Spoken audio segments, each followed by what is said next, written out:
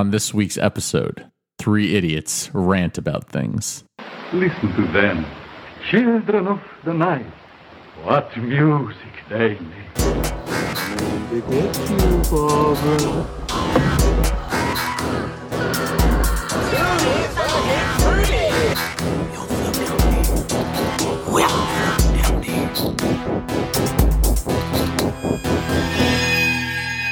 Hey everybody, welcome to episode 130.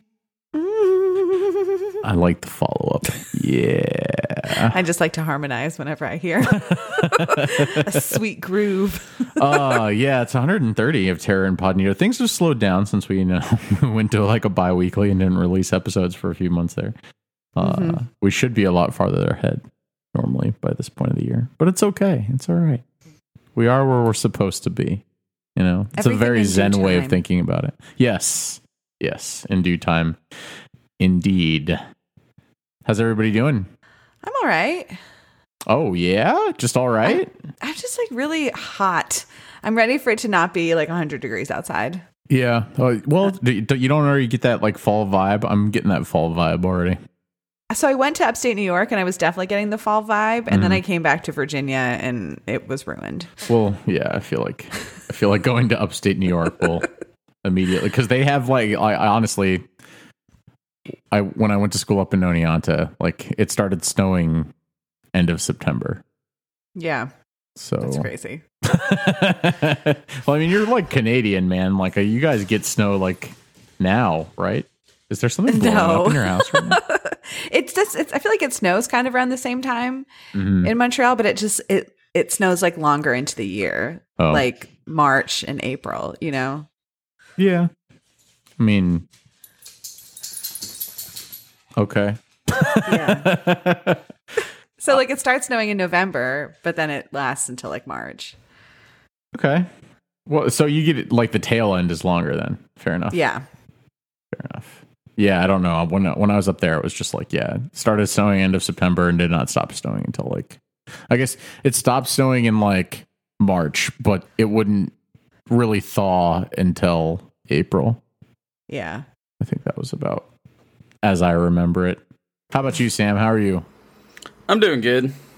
I haven't gone anywhere. How do you feel about the weather in Virginia? Versus the weather in upstate New York. I feel like I mean, it was really nice up until like 2 or 3 days ago, and then it got super fucking hot again.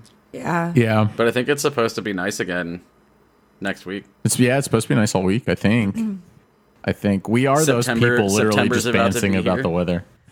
Yeah, that's true. I walked into a Lowe's and noticed that they already have like all their fall stuff out. Not quite their Halloween stuff, although some of that's already started to make an appearance. Their fall stuff, you know, just like pumpkins and like dry hay barrels and like all sorts of, I don't know, fall Dry hay vibe. Yeah, barrels? dude, like that's where they're like storing everything. I was like on top of dry hay barrels.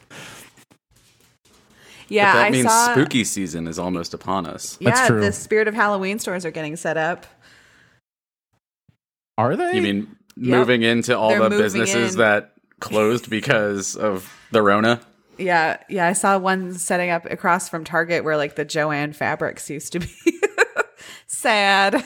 But then also Taking nice. advantage of those Corona cancellations. I'm Yep. starting to see all those posts on Twitter and stuff of people that stroll into Michael's and get their Halloween on early. Apparently, Michael's is the place to go. If I remember right, I went there like a couple years ago and got some things, and remember thinking like, "Oh yeah, Michael's is a shit," and I never went in again. Cool. Cool story, bro. Maybe I should do that again. I don't know.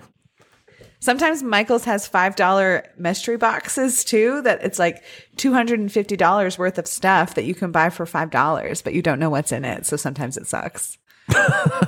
Is it at least worth the $5 though? Yeah, there's usually at least one thing in there that's worth the $5. Oh, okay. But like, I was watching someone opened up one and it was all just 2020 calendars. Like day planner books for 2020. I feel like one of them needs to be a glitter bomb. Yeah, that'd be amazing. Have you guys? Plus, I'd rather shop at Michael's and Hobby Lobby. So, Have you guys ever used a glitter bomb? Have you used a glitter bomb, Sam? I have been near one. Oh. It was outside. Okay. Nice. If I got glitter bombed in my house and I knew who did it, Yeah, I'd want to seek vengeance too. yeah, because that shit just like, cool. I might as well burn my house down at that point because I'm never getting rid of that glitter. What's wrong with that, though? People always complain about glitter, but what's wrong with having sparkles in your house? Dude, cats literally cats will eat everywhere. that stuff. Kitties, What? yeah, kitties will eat it up, and then it just sits. Oh, my in their cats are belly. dumb as shit. If They'll they're eat dumb, I anything. guess that's their problem. Natural selection. Well, then I could turn their poop into like Christmas tree ornaments for people. Yeah, oh, that would be amazing. There's like that That would lady be who kind of makes amazing. ornaments out of like What was cow it, deer? shit. Cow shit? Wait, what? hold on. Back up. Who is this lady? There's a TV show on Yeah. like I forget what Did channel. you show me that? Yeah. So there's a TV show on like, I don't know, Discovery Channel or TLC or something like that. And it's all about this lady who makes like art out of Moose poop. moose poop. Is Yes, it moose poop? It's moose poop. Yeah, Okay. from Maine. Either Of way. course, she's from Maine. The moose poop lady. Mary Witchenbach is getting Jesus hundreds. She gets hundreds of orders for her products. Yeah.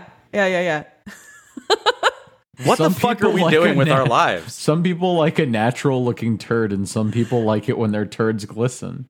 There you go. What are we doing with our lives? I don't That know. this person It's called has a Turdy fucking Works. Turdy works. Turdy TV Works. show. Yep. So not only does she make money from these crafts, now she also makes money from this TV show, and I think she also moonlights as a stand-up comedian. Oh my god.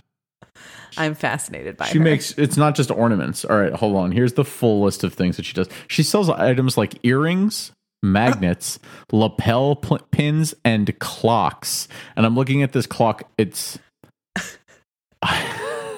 Is it just like a turd for every hour? yeah. You're literally right. Yes.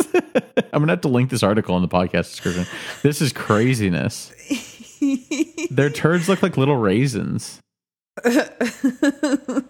Oh, she even Classic. puts like felt hats and googly eyes on them. Oh my god, they're Adorable. cute. Moose turd magnets. Can you buy them online? So wait, is she making a Mr. Hanky the Christmas poo out of moose shit? Yeah, think so. pretty much. Pretty much.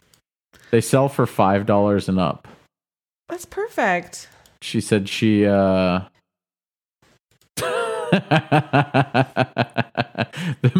the moose take a dump 2 or 3 times a day, and every time they take a crap, they'll crap out probably 300 to 400 of these turds every time.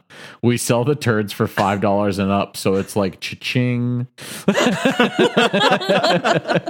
Amazing. I seriously need to reevaluate my life. Yeah. We see the turds coming out of their butt, and it's like 5, 10, 15, 20, 25. Yeah, these are direct quotes. These are that's amazing. I'm gonna buy something. I feel like this show needs to be on back to back with Alaskan Bush people. Yep. She looks like the type of person that wouldn't mind getting out there and collecting a bunch of moose turds, though. She looks, she very happy. know what I'm getting you guys for Christmas. some moose turd ornament. Jesus, please do. You're welcome. Please do. I hope you do. These look. Some of them are very. They look like they're like gingerbread turds. Ew. She like mushes them into gingerbread men. I mean, This is all right. Well, today I learned I had no idea about this thing's existence, and there it was. Alex, you said you wanted to know what we were going to bounce about tonight. That happened. So, I'm like really having a hard time remembering where this even came from. What were we talking about? what we Maine? needed to be talking about at that point. in time. My cat's glitter Oh, turds yes, thank being you. Christmas tree ornaments. Right. Yep. Right. So we go from glitter bombs to this. yeah. What a great. We're switching back to a course much of more conversation. organic format, and I love it. You guys should check this out. Her website is mooseturds.com, but turds is spelled TIRDS, not TURDS, as you would assume. So it's like moose turds. Okay. We're gonna have to look into this later. For the meantime, you guys ready to talk about some horror headlines? Absolutely. All right, let's do it.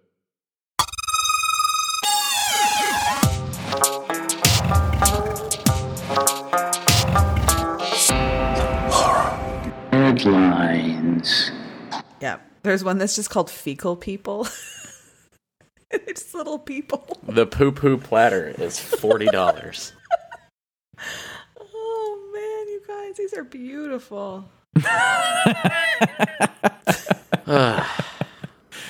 Oh, man. All right, opening thing. All right, so we have a lot of remakes Weird. to talk about. Like a lot of remakes to talk about this week. The first one...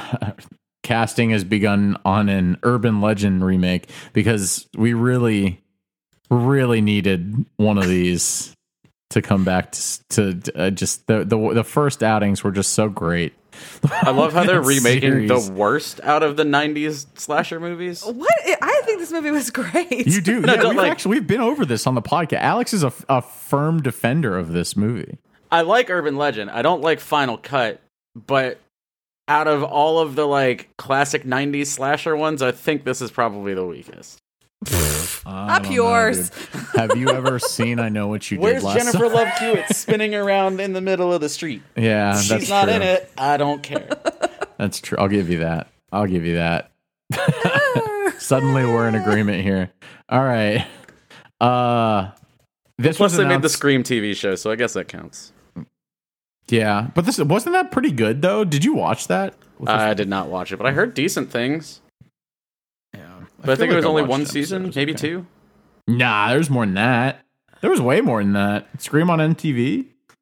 Oh, you think there was like four seasons? Maybe. Yeah, I feel like it's got to be. I think it was 4 or 5. Oh, I guess it was But you only guys, 3. the original Urban Legend has Jared Leto in it. Oh, you're really Oh, you selling mean this. cult leader Jared Leto? And the girl with the crazy eyes. Cult leader Hold on, Jared can we Leto talk about and that? his So fucking this is- crazy cult. This is Yeah, legitimate. let's talk about this real quick. This is legitimate? Like he actually has this cult. He runs this cult? Yes, he runs this guess. cult. So I have to look this up because I know I sent this to you guys via text last week, I think. From Twitter. Yeah, so there's this cult that Jared Leto started. Hold on. Let me just look this up. 30 Seconds to Mars, Jared Leto started a cult. So there's an entire article But he like devoted. retweeted There's this numbers and of just said, articles. yes, I devoted do, to right? this. Or like, yes, it's a cult. Like, Yeah, they're like, yeah, it is. I'm in a cult. Deal with it. Yeah, so there's all sorts of videos and like interviews of not just Jared Leto, but all the people that like paid to go to this thing, his retreat or whatever. yeah. Uh-huh. I was on an island, right? So like he returned. So it's on an island retreat that they do in Croatia Mhm. for hundreds and hundreds of fans, and posted the photos. And this article says it has a People's Temple vibe. If the Yeah. People's Temple had been white. Because there's like not a single black person in any of these pictures.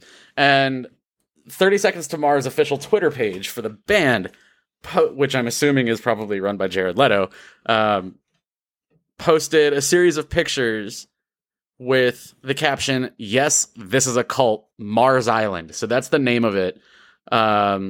and it's weird because everyone's wearing white. So Yeah, it's- everybody wears white like it's a Uh-huh. suicide cult or that they're waiting for aliens or some shit.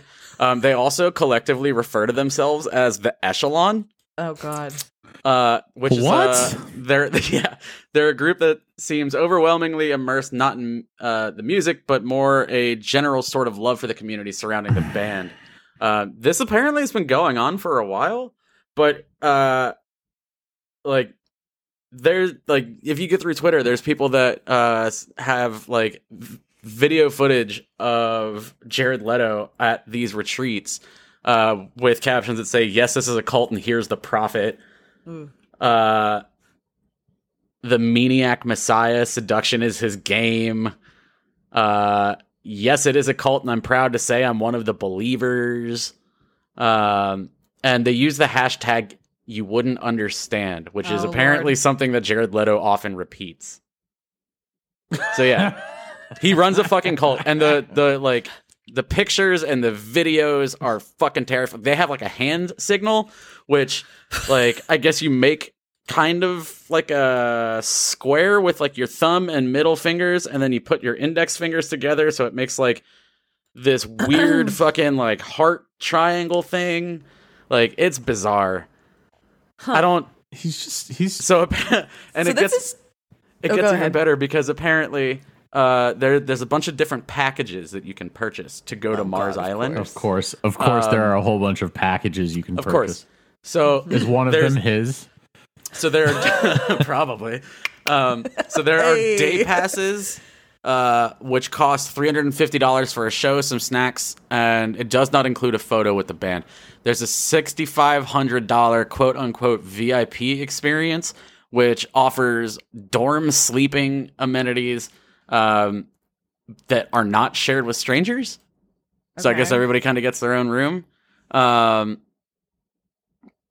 But yeah, it's fucking bizarre. So full on cult. Jared love it. Leto throws a full on cult, and there's like pictures of him on their fucking Twitter feed that has like the Jesus gold halo around his head and makes him look like Yeah. Jesus and everything. I knew the dude was weird and kind of crazy, and I feel like everybody's always known that. Right. But the fact that he started like a legitimate cult. That's two of my celebrity crushes that have started cults. Who was the other one? Andrew Keegan. Andrew Keegan started a cult? Yes. Yep. Like a while ago. I think it's What called the like something full. I think it's called Full Circle or something like that. Of course. Fuck. And he got Of course. arrested. They got in trouble a couple years ago for selling illegal kombucha. Jesus. Yeah, Full Circle. Fuck, I remember that. Yeah. I guess I don't know, man. I guess I got a thing for culty dudes. Who knew? He really just does look like white Jesus, though. Oh, Jared Leto, yeah. He's been 100%, cultivating that look for years. dude. Like He has. 100%, Jesus. Like, he really does. He has slowly been working towards that for years, like out in the open. So anybody who's surprised to hear this, where the fuck have you been? And what have you been like reading or watching or listening to? Because it's been pretty self-evident that Jared Leto was going to form a cult, and now we're finally there. 2020 is Yeah. the perfect year for it. I'm so not surprised by this at all. Fair enough. I don't know. That's weirds me out too much, man. I can't touch that one. There's a lot So of shit anyway, that back I'm to like, Urban Legend. that I'm like, that gives me the heebie-jeebies. It's a lot of ladies. I'm looking at those pictures that they posted on their Twitter Oh yeah, feed. it's all white women. I saw one. It's a shit ton of white women. There's one picture I saw that had like this one overweight white guy that looked kind of young, but also looked like the kind of like lives in a basement super fan. Was it the guy in the Marvel t-shirt? I think so, maybe. And he looks like that kind of like super fan person. Yeah. That I'm Okay. like, I guarantee this person paid the $6,500 for the VIP experience, and he's the only man there. Right. Can you just tell me what was going through your mind when you wrote The Kill? What about A Beautiful Lie? Oh, Hey now. I would just ask him one question: what's it like to work with Nicolas Cage? Yeah. what about Kings and Queens, man? Does Nicolas Cage hate you as much as I hate you? Oh, you know Nicolas Cage hates this guy. Jesus. All right. Anyways, Back to Urban Legend. Collider are reporting that Sydney Chandler and Catherine McNamara are in talks to star in the reboot. Apparently, the movie will center on a diverse cast of college students as they navigate a series of bizarre deaths that resemble urban legends linked to the darkest corners of social media. Dude, I'm so Aw, excited. social media. No, man, I'm they gotta so give it that excited. twist. Momo's gonna get her movie. Right? Oh, Momo's Momo. making a comeback. Oh, Jesus, I totally forgot about that. We're gonna get existence of Slender Momo. Man and Momo to face off against each other. Yeah. That could be Parents that could be Route. fun. I'd see it. Dude, I'm Yeah. fucking hyped. I'd see it.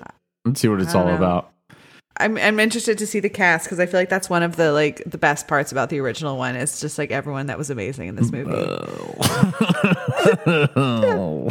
Tara Reid. And, Ooh. Tara Reid in her only mediocre role. Robert Englund was in it. I forgot about that. Tara Reid, like I said. Robert Englund has been in a lot of shit though too, He man. has. But can And we go? Jared Leto. But I think you forget. I think you forgot Jared Leto, cult leader Jared Cult Leto. leader Jared This Leto. is where he started cultivating future it. Jesus. This is where he started cultivating it. Yeah. Future Jesus. Back before Jared he was Leto. in the reboot of Blade Runner. Jesus Leto. Jesus Leto. Yeah, that's fun, I guess. Hooray. Makes Palmer uncomfortable. Moving on, Fede Alvarez, his produced Texas Chainsaw Massacre reboot is getting a new director only 1 week into production. God. That's a good sign. I wonder why. Last September, I guess, is when we first talked about this thing. It feels like, I guess about a year ago. Yeah. Because we were talking about Fede Alvarez, right? With how we wanted him to like win his team to win in soccer, right? Like, Yeah, what was Uruguay. it? Argentina? Uruguay. Uruguay, that's right. Yeah. So I guess he because they lost, he went on and produced this. I bet he had the script like sitting on his table during the entire World Cup, and as soon as Uruguay got knocked out, he like buried it in his backyard and like salted the fucking earth. Yeah. He's like, this will never be made. Never. You had your chance and you blew it. So he's producing a new take on the Texas Chainsaw Massacre for Legendary Films or Pictures, right? It's Pictures, yeah, Pictures. But we learned that Ryan and Andy Tohill, bloody disgusting, and then by turn us learned that Ryan and Andy Tohill would be directing the film, written by Chris Thomas Devlin. But apparently all that has changed. Deadline has reported that Tohill brothers have left the project due to creative differences. The film, they note, has been a week into production in Bulgaria. David Blue Garcia has already been brought in to take the place, and apparently they're just going to toss all the footage that the Tohill brothers shot. Huh. I wonder what their creative differences were. I wonder what it was. It's always fun to speculate on that kind of thing. They also wanted another Evil Dead and were very upset. Fede was very upset when he showed up and found out they were filming the new Evil Dead instead of Texas Chainsaw Massacre. He said, "Get the fuck out, or I will bury you next to the script." I told you that script is to remain buried. Damn you, Uruguay! I don't know. I'm interested in figuring out what it was too. Maybe we can find some leaks of the script or I'd something. like to on hear the Warren's. drama. Yeah, and dig into this because it's always fun to figure out what happened there. But like, did they read the script before taking the job though? I don't understand like where the creative differences would have come from. I would have figured like they would have discussed most of these things up front. No. Yeah, you'd think, but maybe they're taking some. Maybe they were hoping if they were far away in Bulgaria, they'd be able to take more creative liberties. I don't know. And Fede came in and he was like, "No, sir, no way, not today." Jose. I mean, it could be like a clash with one of the actors. That happens and is usually like named creative differences. Yeah, just so that that's they're true. not like outing anybody. Yeah. That's nice. So apparently the cast includes Elsie Fisher, Sarah Yarkin, Jacob Lattimore, and Mo Dunford. Oh, it's definitely Sarah Larkin. I'm just kidding. I don't know who this woman is. Yeah, I mean that's cool. I guess we're gonna get a whole new franchise out of this, regardless. Just wonder what it was. I bet it was just probably wanted to make some script changes and didn't get approval, so he's like, "I'm done with this. I don't want to do it then anymore. I'm taking my ball. I'm going home. We leaving." Next up, The Thing. one of the literally the greatest horror films of all time is getting a I don't know. How do you feel about this, Palmer? Well, I don't know. Was it like a sequel, right? I don't know if it's supposed to be a sequel or if it's like a rebooting. It seems like that's what Jason Blum said, but I've read stuff since saying that this might just be like a continuation of the franchise. Okay. I don't really know what the situation is yet, but John Carpenter basically revealed at Fantasia International Film Festival that The Thing was the film that he was most proud of and teased that something was going to be coming. And Jason Blum, during an interview with Jason Blum, Carpenter teased he thinks he's going to be working on rebooting the thing, and he may be involved with it down the road. I don't know if that means that, yes, it's supposed to happen and COVID has delayed everything, or if it's supposed to be a full-on reboot, or if they're just rebooting the franchise. I don't know. But as Carpenter being involved gives me less pause than I think I would have had. But then again, I really didn't like Halloween.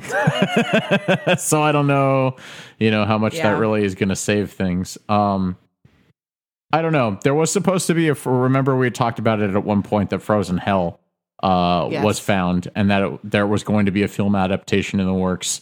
I don't know if this is what it's supposed to be. But once again, him saying that rebooting the thing to Jason Blum in an interview is kind of what's throwing it off, because I think a lot of people would have just immediately assumed it was going to be Frozen Hell. Yeah. But when you say reboot, that's what everybody's going to latch on to. So I don't know. We'll see what happens with it. If I really do, I hope it's not just a reboot. Yeah. I hope if they really make Frozen Hell that they'll make it like a proper adaptation and kind of see where it goes, and use Carpenter as kind of like consultant more than anything else. That would be the dream, I think. But if that wasn't enough for you, we're also getting a reboot of The Exorcist that's aiming for a 2021 release. Yeah, like legitimately one of the most perfect films. And I reread the book, right? Or not reread it. I read the book for the first time at the beginning of the COVID crisis, and really enjoyed it. And I really think that this story holds up well. I rewatched the movie, and I actually rewatched the extended cut. Probably I guess back when I first gathered this news, which I think was about 2 weeks ago. And I think the extended cut is the better film, and B, still really stands up. So I'm just I'm not sure what the point of this is. I'd say the one thing that could probably be improved upon is the confusion about the demon. Yeah. I think they could probably improve upon that, but I just don't know how, and I don't know that is worth it. Because the original one is just, I don't know, it's such a classic. We haven't covered that one yet, have we? We have not. We haven't. I feel like we've mentioned it a number of times, and we go it's like a really cliche pick. One of these days we'll get around to it.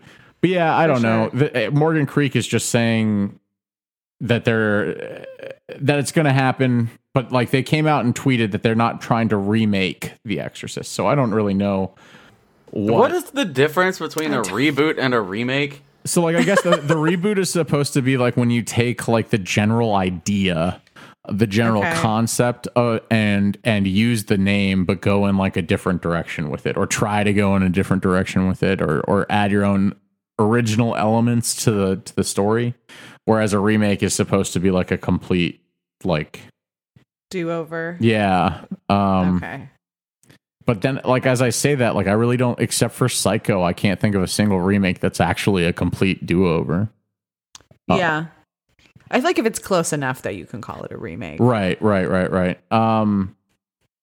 So I'm not really sure how to feel about this one either. We've talked about The Exorcist plenty of times on the podcast, and everybody's got their own opinions on this thing. But generally, I don't know. I'm going to take my boomer hat and stand on my boomer fucking soapbox and say that this isn't a movie that should be remade. But hey, So what if they're just doing what Halloween did with the whole, we're going to reboot this franchise, and the first movie is going to still be canon? But lose and two? Everything that was done after that is no longer canon, and so this is their way of getting rid of Exorcist 2. If they're going to do that, then I would prefer that they keep 3 also, and just say, all right, Yes. 3 happened. Here's we're going to pretend the second one never happened. Here's 3. We're going to continue off 3. And Sam, that wasn't a reboot. That was a reimagining. What's the difference? I remember that specifically being the verbiage. It's a reimagining of the Halloween. Yeah. Aren't they all just the same 3 different words for the same fucking thing? No, Yes. different. It's different. One has a B in it. One of them has imagine because you get to imagine it all over again. That's Very crazy. specific. Next up, and this one's kind of interesting. This could be fun. Granted, this is all just somebody claiming that they want to do it. There's nothing definite here. I want to do it. I want to do it. John Wick director Chad Stahelski has basically come out and said, "Hey, I want to direct the new Blade film. Let me do it. I mean, Let me at it. Let me." if he's gonna turn Mahershala Ali into a black John Wick vampire, like I'm all fucking Hell yeah. in, that sounds dude. fucking dope. I am so fucking in, dude. Like, And maybe they'll just like invite Wesley Snipes for a cameo, and That'd be like, amazing. you can act as like old Grandpa Blade, and you can stay in character like you did when filming Blade 2 and 3, and we'll pay you like, I don't know, $200,000 to come stand on set for like 45 minutes because we know you're broke, and at the end we'll just kill you. That sounds like a good deal for everybody. yeah, honestly. I feel like everybody wins in that circumstance. Yeah, I mean, you get Snipes just in the background, just being like, "Yeah, tax evasion." Make it out to cash. Yeah. Woo. But Chad came out and said, if the opportunity ever came, I would like to take a stab at it. I see what he did there. The only one that really jumps out to me is something like Blade. If they're going to redo Blade or something like that, just because I feel that one, for some reason, the vampire martial art action vibe, that would be cool to try to stretch and reinvent. I agree. I think you should do that. Just please make it happen. I'd pay a lot of money to go see that. And by a lot of money, I mean buy a movie ticket. Buy one movie ticket. I'd buy a movie ticket on my couch. Yeah, exactly. But no, don't make it $20. Just want to pay 10. Yeah, I just want to pay 10. Come on. But remember we had talked that they're talking about like making this a PG-13 franchise and like making it part of the greater Marvel universe. Yes. Boo. I mean, Yeah, boo. I'm fine with it, I guess. I would like to see an R-rated Blade, but I don't think it's going to happen. So I'm gonna step off my boomer soapbox there, and I was going to say, you've been on your boomer soapbox for a minute there, Palmer. yeah, no, it has to be R-rated. That's fine. What are the John Wick films, right? Are those, They're all R. they are Blade all 1 R? and 2 are Yes. R, and was Blade Trinity R or PG-13? It was R. All of them were R. All of them. Everything's Yeah. R. R. R. Yeah, John Wick films were R-rated, but aside from aside from like language and that's really about it. I don't really think that they needed to be R-rated until the third one. The third one's very R-rated, but I don't think that the first two really needed to be. It's like how Halo's rated M, but it's really just teen. That was basically the John Wick films. There's my comparison to Halo, because everything deserves to be compared to Halo. There we go. 32 minutes in. Yep. The CW is picking up Swamp Thing. No, they're not making new episodes, but yes, they are taking it from the DC streaming service and putting it up on the CW, which is fucking awesome because it gives more people a chance to see this truly, truly fucking amazing TV show that got canceled the moment it was released. Do you still have that streaming service? So our Ash and I share an account. Does that Okay. streaming service even still exist? Yes. Okay. I forgot about that They're working until like we- a new season of Doom Patrol and like some other stuff. Alex, you forgetting about it about as quickly as you heard about it is the exact reason why Swamp Thing was canceled the day it was even released. Yeah. I did until I saw this article. I was like, oh yeah, I forgot that was a thing. Actually, I don't even think it was like the day, right? It was like the night before it got released. They were just Like, by the yo, way, we're only you're not giving you getting a this. second season. Yeah. So, anyways, really, what I'm hoping for here is that more people watch it. There's more of a. I hope that this show gets a Hannibal like following, that starts to beg for a season 2, and let's just dive right in. I think this show's a little too dark for the CW, but Yeah. Yeah, CW is a real interesting choice for picking this up. I mean, it makes sense from the fact that like this is the WB's channel, right? Like, Yeah. Warner I feel Brothers like this is own the perfect thing to end up on Sci-Fi because it's already been canceled. Yeah, but then it would never get a chance to take off the ground. I don't want it to be. I want this show to flourish. And I like Derek Mears a lot, so give him more work. Who's that? He was in the Friday the 13th reboot. He played Jason in the Friday okay. the 13th reboot. And obviously Swamp Thing in this. He's pretty good and is the titular guy in too much makeup type role. He was also in the remake of The Hills Have Eyes. Yeah, man, it's like actually It's also like the show was written by some really good fucking writers. I would say too. even if like, you're not a fan of comic books, it is something you should watch. It's quite good. We were talking about Batfleck earlier, and here's another reason to talk about it again.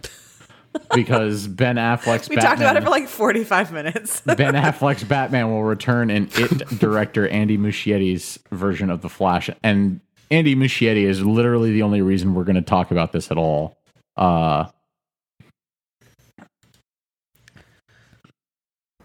Yeah, this Andy Muschietti was the reason that Palmer had to just shoehorn this fucking news let's go into this episode just so he could talk about the Vanity Batfleck. Fair has confirmed that Affleck will be playing Batman in the upcoming DC movie The Flash.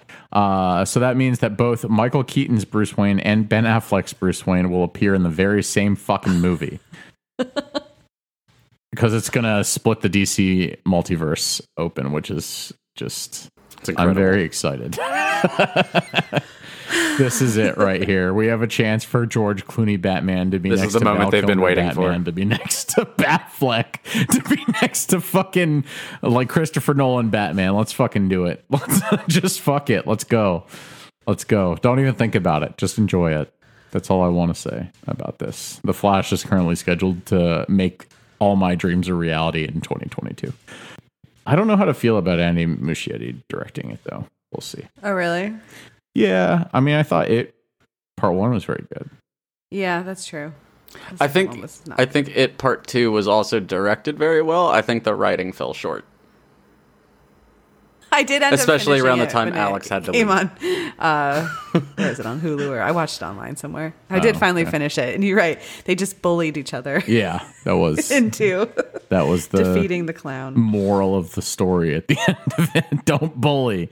Don't be a bully. Yeah, Embeth Davids with the TZ at the end of the name. And Rufus Sewell will join the cast of M. Night Shyamalan's next thriller. Yes. The guy who manages to knock one out of the park and then shit out the other, and then knock one out of the park and then shit out the other. He's getting ready to knock one out of the park again. Is this one a knock one out of the park? Where on this timeline guess are it we right depends. now? What's well, up what next? was his last one? Was that was like his multiverse, right? last That was one like his multiverse film, wasn't his last one? Yeah, it was. Yeah. And it was mediocre. Was Split the second one or the third? Split. Glass. Yeah, Glass is what it was. Or no, Glass. And that one was pretty mediocre. Glass so is the third one. This one will probably be amazing. Hell yeah. The upcoming untitled thriller is being distributed by Universal Pictures. The first of 2 he's working on for the studio. Sweet. So he's already got the shitty one lined up too. Yeah, right. he's I wonder already if it's a shitting package out deal that with one. him. It probably is. He's just got his asshole wide open and he's just ready to poop it right out. Here it is. No, Universal, come on. you got it. I fucking love his movies. You guys are ruthless. I feel personally attacked. I do. I do. Like I made it myself. Like I pooped it out myself. Oh man, Deadline has reported that the 2 have joined the cast of the film, along with Eamon Elliott. The ensemble also includes Gail Garcia Bernal Alex Wolff, Eliza Scanlon, Thomasin McKenzie, Aaron Pierre, Abby Lee, and a whole bunch more. Filming will begin on the Untitled movie, which Shyamalan is describing as a weird and dark film. Shocking. What a great sales pitch. Was Alex Wolff the one who played the brother in Hereditary? Yes. I think. Oh, okay. I do like him. Yeah. So the film's currently scheduled to premiere July 23rd, 2021.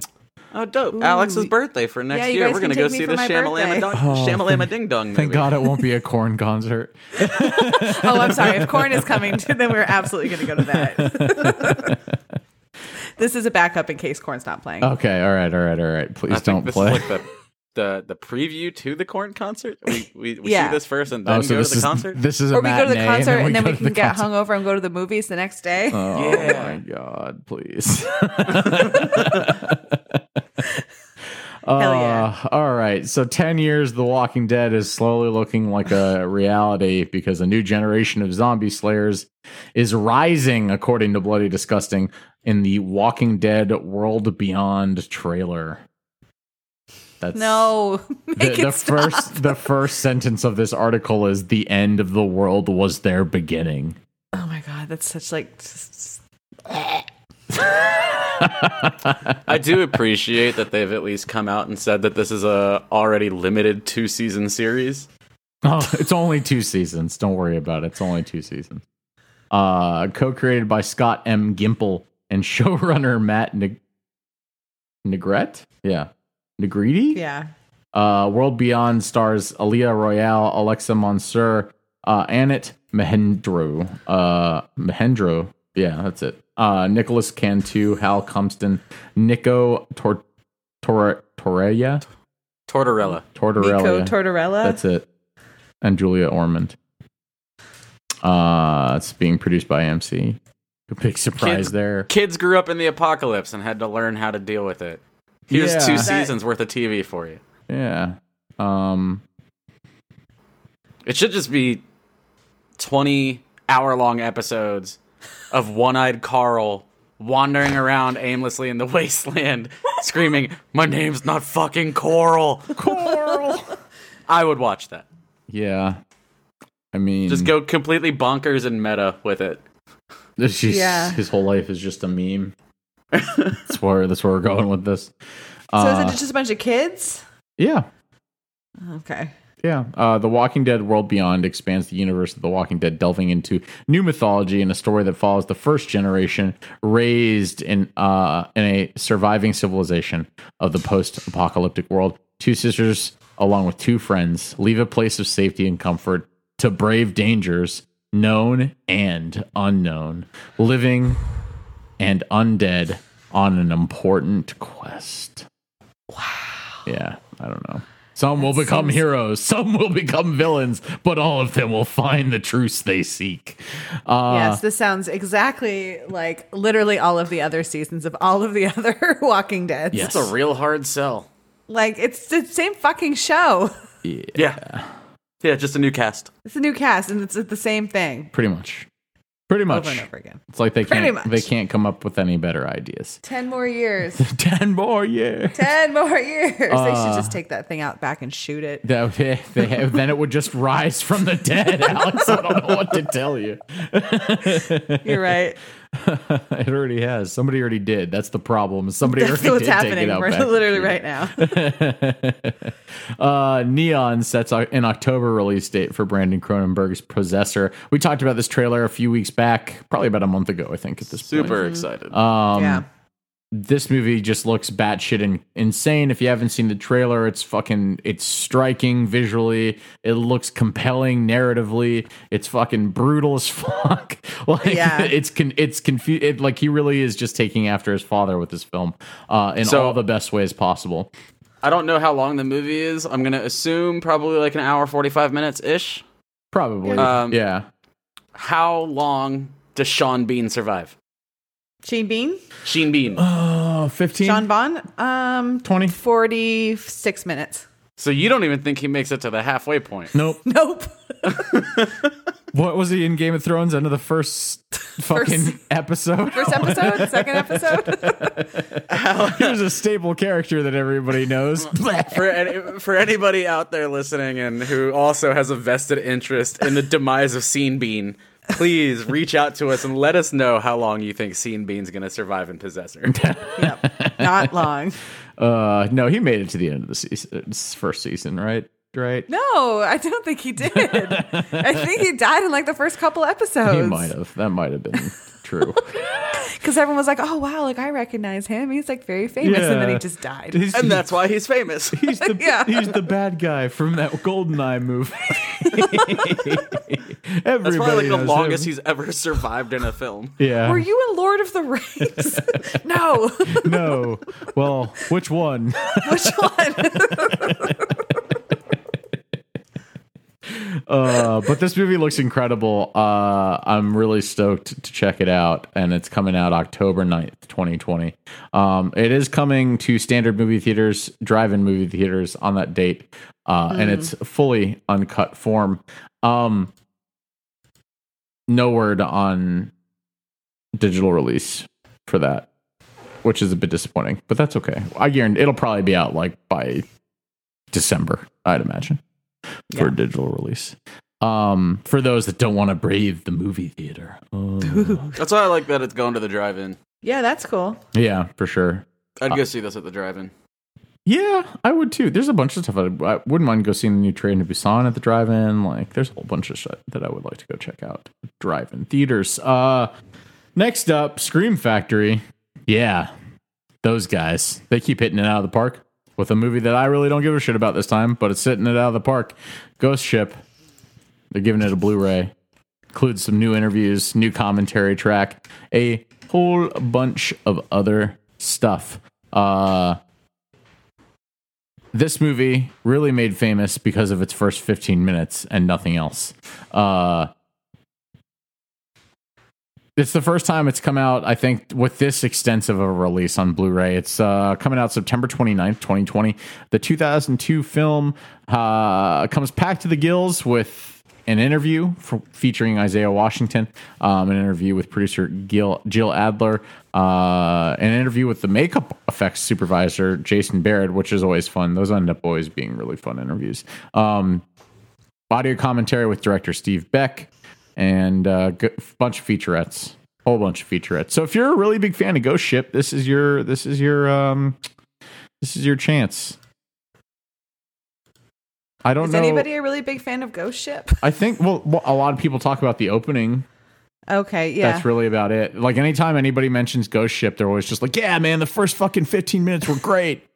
That's true. And then nobody has anything else to say about that movie. About the rest of the movie, which I think was kind of mediocre. Yeah, everybody just kind of forgets about how the rest of the movie was because you know, that's a thing. Also, speaking of like cutting edge fucking CGI from that point in time, apparently they are still making Starship Troopers films. Oh yeah. What? Oh yeah. Yeah, there are like a whole bunch of them on fucking Amazon Prime. There's like 6 of them. Me and Kelly were scrolling through them the other day, and we were just like, I've seen the first 3. See, I don't think I've even seen the second one. Yeah, Marauders was the last one that I saw. Maybe I have. Which was 2008. Uh-huh. And then Invasion was 2012, which I haven't seen, and 2017 was Traitor of Mars. And I think there's a new one that's there's one that just came back out because Casper Van Diemen's in it. Yeah. Because they're just screaming "Rika" the entire time. I'm just like, okay, this is stupid, but that's the thing. But amazing. Yeah, I guess. I mean, power to the people that managed to keep making Starship Troopers films, because I don't know what else to say about that. Next up, Stephen King's The Stand is coming to CBS All Access in December. We've talked about this one a whole bunch of times. I was really hype about it because Marilyn Manson was going to be in it, and then Whoopi joined in, and I was all on my boomer soapbox saying, I don't want Marilyn Manson to be the bad guy in this film. He's the bad guy in this film. I'm going to be very upset. And Yeah, that turned out to be not the case, and then I even threatened to not watch it, and then it turned out to be not the case, and now I'm back in. But it's the other guy that's always in a whole bunch of stuff that I still don't think is going to be the best pick for this role, but at least... Do you not like Alex Skarsgård? I like him, but I don't think that he's a good pick for this role. Okay. He's supposed to be like super flamboyant, and I guess in this version he's going to be reserved and quiet and more Alexander Skarsgård. Yeah.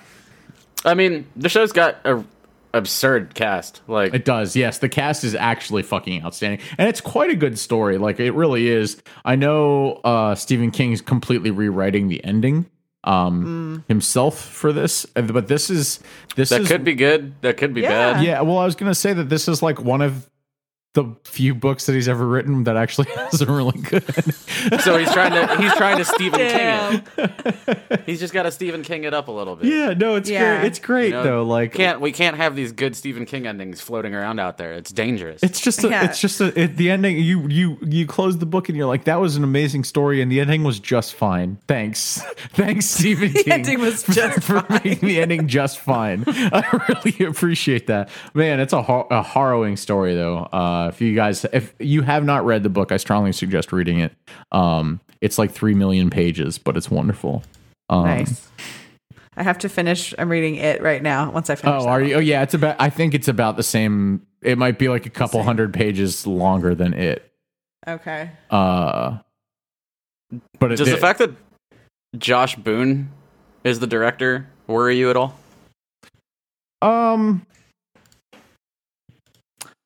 It would if HBO if CBS All Access hasn't already proven itself a few times with its shows. Like Picard has been really, really fucking good. I think, and I'm not even like a huge Star Trek fan. And I loved Picard. I have really no attachment to TNG whatsoever, and really loved that series. And so I don't know, like the first season of Twilight Zone is pretty good. I haven't watched any of the second season, although I've heard it's mediocre. Like I trust them to do good stuff. They seem to be trying to compete with HBO. Right. And as a result, they're pumping out some really good quality stuff. So as long as they kind of keep the other thing that I actually really appreciate about their shows is that they add just enough edge to make them more mature, but like they don't really like Picard. Like every once in a while, there's just an F-bomb that's just dropped. Right. But that's all that really makes it edgy. I guess it's a little more violent, but it's like it feels like still like very grounded sci-fi storytelling. And so I hope that they kind of like keep that flowing with this, because this story isn't really like hyper violent or anything like that. It's just an apocalyptic tale. That's all about a civil war. So I don't know really how like violent it needs to get. And I feel like if it was like with HBO and stuff, it would probably be like off the deep end. So we'll see what CBS does with it. I'm trusting it to be good. It's nine episodes. It's a limited series. We're going to get them weekly until it's all done. And then it will be all available for streaming. And we'll all be able to tune into Randall Flagg for the first time. And enjoy him, I guess. I don't know. Also, just don't watch. I don't know. There are people out there that have talked about the original miniseries. Mm-hmm. I don't understand how you can defend it. It's not good. Like I love all walks of life of people that enjoy horror, but damn it, I don't know. Not if you like it's the not if you miniseries. Yeah. That's where I reach my limit. I think where you draw the line. I can't be involved in that. It's not a good series. You don't want anything to do with them. No. So I'm hoping that this will be better. Also, I really like that photo of Whoopi with the gray hair. Right? Just like, she looking like great. Yoda, dude. Looking straight up like Yoda. She does look like Yoda. That's just Whoopi on Dagobah. That's true. I know. It's fucking great. I'm stoked for it. All right, Sam, you got the next segment, buddy. You got some Now Slan for us? I do. All right, let's get into it.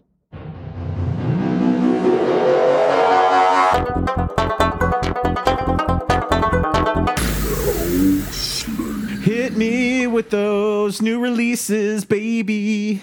Yeah, All right, so the Hold on, big let me do my things- part. Oh, sorry. I forgot you had to harmonize with Palmer there. The big releases to pay attention to over the last couple of weeks. August 21st on Shudder, we got The Pale Door, where the Dalton gang finds shelter in seemingly uninhabited ghost town after a train robbery goes south. Seeking help for their wounded leader, they're surprised to stumble upon a welcoming brothel in the town square, but the beautiful women who greet them are actually a coven of witches with very sinister plans. And the battle between good and evil is just beginning. So it's got a little bit of everything that I feel like would get Palmer's attention, especially as he's been knee deep in Red Dead Redemption 2. Right. Really, just the poker at this point. Well, maybe there's poker in this. The next one is I'm super hyped for this. We've talked about this one on and off, but Train to Busan sequel Peninsula got a limited theatrical release on August 21st, and it's coming to Shudder later this year, but there is no official release date. But this does have showtimes currently, at least in Short Pump, in like the middle of the day, which I feel is like the perfect time to go, because I feel like nobody's going to go see it in the middle of the day. I'm not entirely sure if anyone's really going to go see it. It's more just like, how well are they honestly cleaning that place? That's true. You have I don't to really want sanitize to. your own seats. Honestly, I would probably just stand in the aisle. I don't know if that's better or worse. Well, then just burn my shoes afterwards. Oh, okay. Like, don't touch anything. Just stand there in the aisle and just burn my shoes afterwards. Okay. But this movie's set 4 years after Train to Busan and revolves around, I'm going to say it terribly, but Young Shok, a soldier who previously escaped the disease wasteland, relives the horror when assigned to a covert op with two simple objectives: retrieve and survive. But his team stumbles upon survivors, and their lives will depend on whether the best or worst of human nature prevails in the worst of circumstances. Yeah, I've heard. Next up, I've heard this referred to as like a blend of Mad Max and Train to Busan, which dude, I like. I'm fucking. That's I can't I'm sold. get any physically harder. Jesus. Like if you're combining those two movies. What the fuck? Next, we can't skip this one. It finally happened. Sure? It finally happened. The New Mutants hit theaters. Everybody out there knows what this is. It's a cursed film with a higher than expected rating on Rotten Tomatoes, sitting at a whopping 28%. Is it which really? Has the Rotten Tomatoes released it? Which is about God, what's this? 20% higher than I would have expected it to be. And that's the critic rating. The fan score is at like a 50-something. Okay. I vaguely remember, like, I don't know, 6 months ago, I said that, what was it, if it got higher than 50%, I would let you guys pick a tattoo for me. Yeah. Damn it, dude! I'm actually disappointed. Yeah. But this is a cursed film. There's no doubt in my mind about it, so see it at your own risk. But finally, the movie that we're talking about tonight was released recently. It came out August 20th on Shudder. It's about comic books, violence, and an inspired killer. We've got strained relationships, a great big whodunit. And this week, we're letting our heads roll with the Canadian equivalent of a Law & Order SVU feature-length movie, Random Acts of Canadian Violence. Sorry. Here's a review for New Mutants. As a comic book fan, I'm disappointed. As a horror fan, I'm offended. New Mutants grasps at so many things but never connects. And the fact that Fox repeatedly delayed the film makes complete sense. Yeah. I knew it wasn't going to get terrible reviews. Hardest PG-13 ever. That makes me hard, you guys. Alex not having to get a new tattoo. Oh, God. Every bad review for New Mutants just makes me harder and harder. That's rough. The entire film comes off like a warm can of diet soda.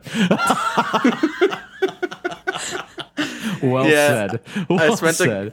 I did spend a good amount of time going through the reviews on Rotten Tomatoes, and they are fucking perfect. Yeah, that's I'm going to great. read them before I go to bed instead of watching porn tonight. It'll get you the exact same, if not better, effect. Yeah. All right. I didn't mean to interrupt you. I had to read whatever. Continue No, you're on, good. sir. We've got Random Acts of Canadian Violence. Oh, yeah. That is our main event now. You guys ready? Sorry. Ladies and gentlemen, welcome to tonight's main event.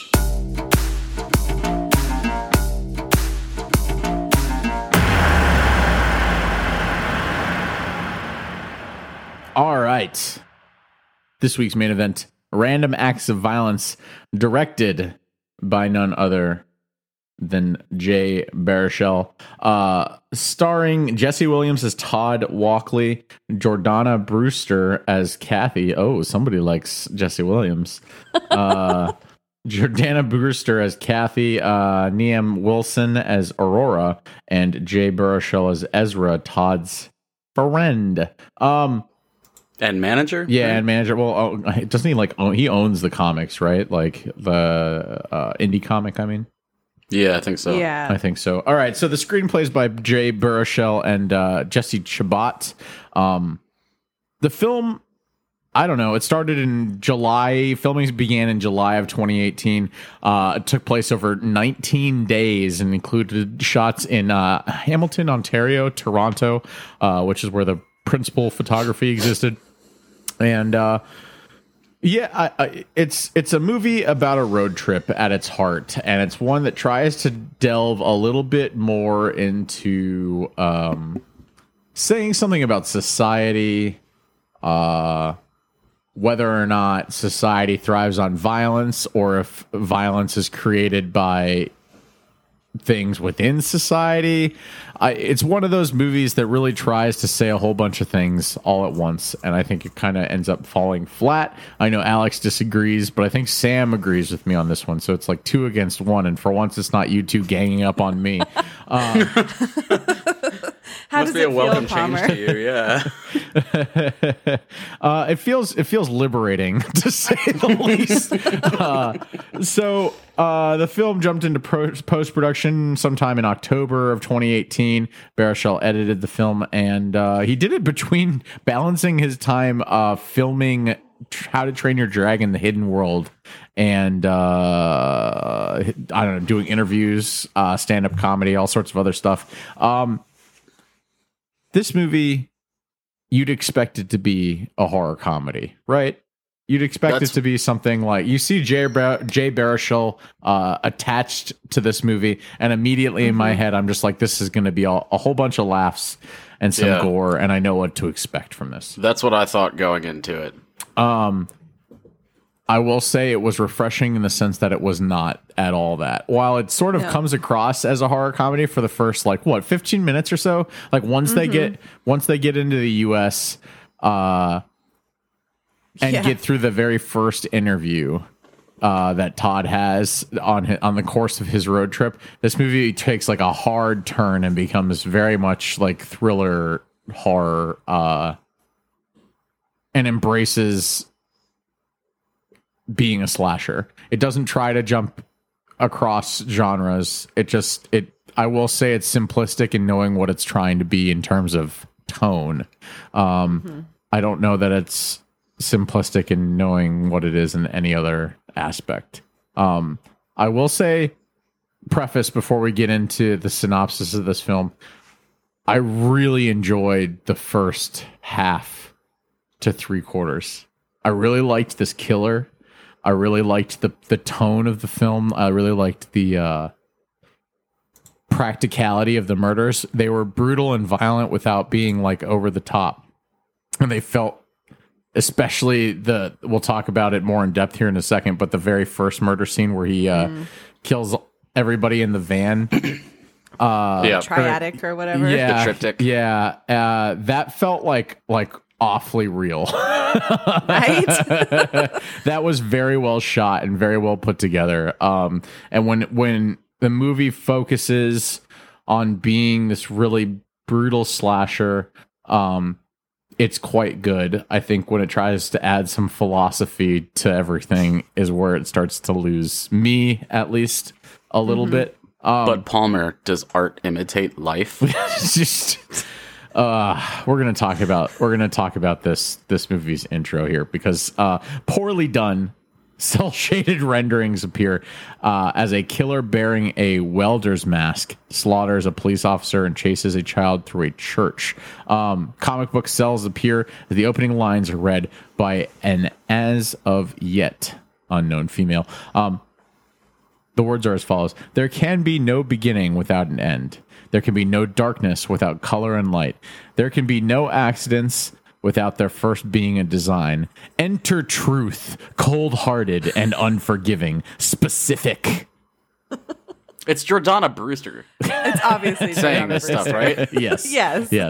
The closer She has a very distinct voice. Yeah, she really does. The closer you look at anything, the less you will see. Eventually, something you know and understand becomes an expanding myriad of possibilities. I feel like you're poking fun. She doesn't say it like Its that. original purpose and meaning all but completely evaporated. Truth is the forced perspective that mutates the abstract into reality. Real art is born from truth. Everything else is masturbation. Wow. When you read it like that, it sounds so much So so fake much art worse. is just jerking off. Yes, Pretty much. That's pretty much. But they changed the way that sentence is read at the end of the film. Right? It's everything else is. It's not masturbate. I can't remember what it was. I didn't write down that version of it. But the ending, the last couple the movie words closes with a very similar phrasing. Yeah, I think it's pretty much all the same except for the last sentence. It's like real Except for art the is born. masturbation Yeah, part. everything else is something. Yeah, I can't remember what it is. I meant to actually go look that up before we started recording, but I totally forgot until right now. So deal with it. Go look it up yourselves. Our group of Canadian misfits, they basically, Todd is the creator of Slasher Man. Slasher Man is based on a killer that, what was it, like a decade before had killed a whole bunch of people on I-90. It was the I-90 killer from like 20 years prior. Was it 20 years? Okay. So he had what, 9 victims? Is that what it was in total? Yeah, I think so. And it might have been more than 20 years. No, I think 20 sounds Yeah, right. I think 20 sounds about right. Well, the reason I say it might have been more than 20 years is because at this point, they all appear to be well into their 30s. Yeah, I guess that's I true. think they're supposed to be playing younger characters, though. I assumed that they were in their 30s, but I mean, somewhere between 20 and 30 years prior. They're is just the I-90 hardened killer. by the world of indie comics. Brutal. That's just trying to survive in that realm. So they decide. So basically, Todd is in the process of writing the last issue of Slasher Man, and he can't come up with this ending. He hands this to Jordana Brewster, who's supposed to be his wife, right? Girlfriend. He hands off the script to her, and this is what she's reading. This is the way that it currently ends. This is how it stands. And she does not seem that impressed. No. I've never seen someone laugh at somebody else without actually laughing. Right. It was very impressive. She's good at that. He looks a little more hurt by it than I think she meant to leave him with, but it's one of those things where you're writing a slasher comic book about a killer that existed in real life. Like, how much depth do you think your audience really wants? And he makes a bit of like an off-color comment about it after she reveals that she's not really that impressed with the way that he's ending. He's like, every time I try to like give them a little substance, they reject it or something like that. So anyways, this road trip is meant to be like, it's like every fucking like girls road trip movie. Like he has to discover something about himself. Like, think about every single like female centered like road trip film. And this really isn't meant to be as sexist as it sounds. It really does sound quite sexist right now. But Carry on then. With that caveat in place. I guess it's really just any. No, Any road trip movie. that one with Cameron Diaz really springs to mind. For some reason, I thought you were going to say the one with Britney Spears. Crossroads. I did listen to that Page 7 podcast series that they did on Britney Spears and like how fucked up her life is. Yeah. Holy- Free Britney, you guys. Yeah, dude. Oh, well, I don't know about all that. She seems a little cray-cray, but she had a really messed up life, and if anybody deserves to be cray-cray, it's her. It's understandable, I guess is what I'm trying to say. Anyways, I lost my train of thought because of Britney. They were on a thought. They're on a girls' road trip. Yes, on a they're on a girls' girls' road road trip trying to discover something about himself or themselves to I don't know, get this spark, this creative flow going. So Jay Baruchel, the manager of this comic I guess a publisher, this indie publisher, has scheduled this road trip with a whole bunch of different interviews throughout the heartland of America that are going up and down I-90. And on their way to Comic-Con. Yes, and on their way to Yes. Comic-Con. And they think that this is a good idea for some reason. And this immediately, as soon as I hear this just screams terrible idea in the first place. How does that seem like a terrible idea? Because I think a lot of people that grew up around these killings, like if you did that in real life, like if you wrote a comic about a school shooter in Sandy Hook and then went to Sandy Hook to do a whole bunch of fucking interviews with the people that were a part of it, of course they're not going to be thrilled with that. It's the same kind of logic, right? Like you're going to all these small towns in the heartland of America where everybody knows everybody, and you're trying to you have literally created a comic book icon based on something that has destroyed their lives. Right. Other people's pain. Yeah. For sure. Yeah. So I don't, this in my head is just like, this is a terrible fucking idea in the first place. Don't do it. Don't do it. Well, you'd have to wonder if at any point during the run of his comics has he done interviews, because you would imagine that questions around that have come up at some point. Mm-hmm. But he seems very taken aback when they do, right? Yeah. He doesn't seem like he's the public facing side of I think Jay Baruchel's character is supposed to be more of the public, like the PR person, because if you remember that scene where they're doing the interview, Todd looks shocked, but Jay Baruchel's character is over there being like trying to hype him up, like trying to coach him through what to say through the glass, you know. So what you're saying is this Todd is not Todd McFarlane. Yes and no. Maybe. It's possible. Is he asking for $20 million to write the final issue of his comic? Probably. If everybody gets on Kickstarter and gives me $1, Gives me $1. we'll get it. We'll get it. It'll be great.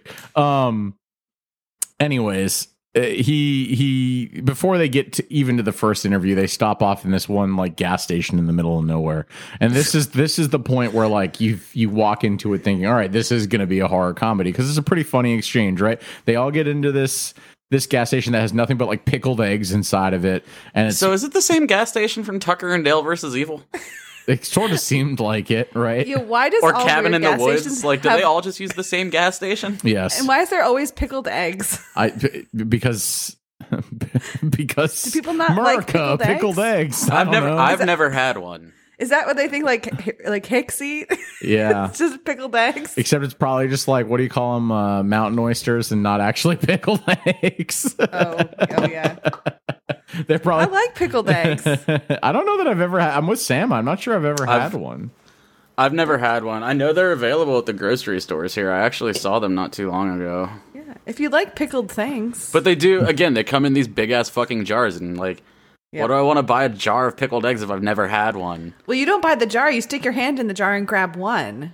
Yeah, So- but when you're at the grocery store, you can't just open them. Oh, well, no. But at the gas stations. You just.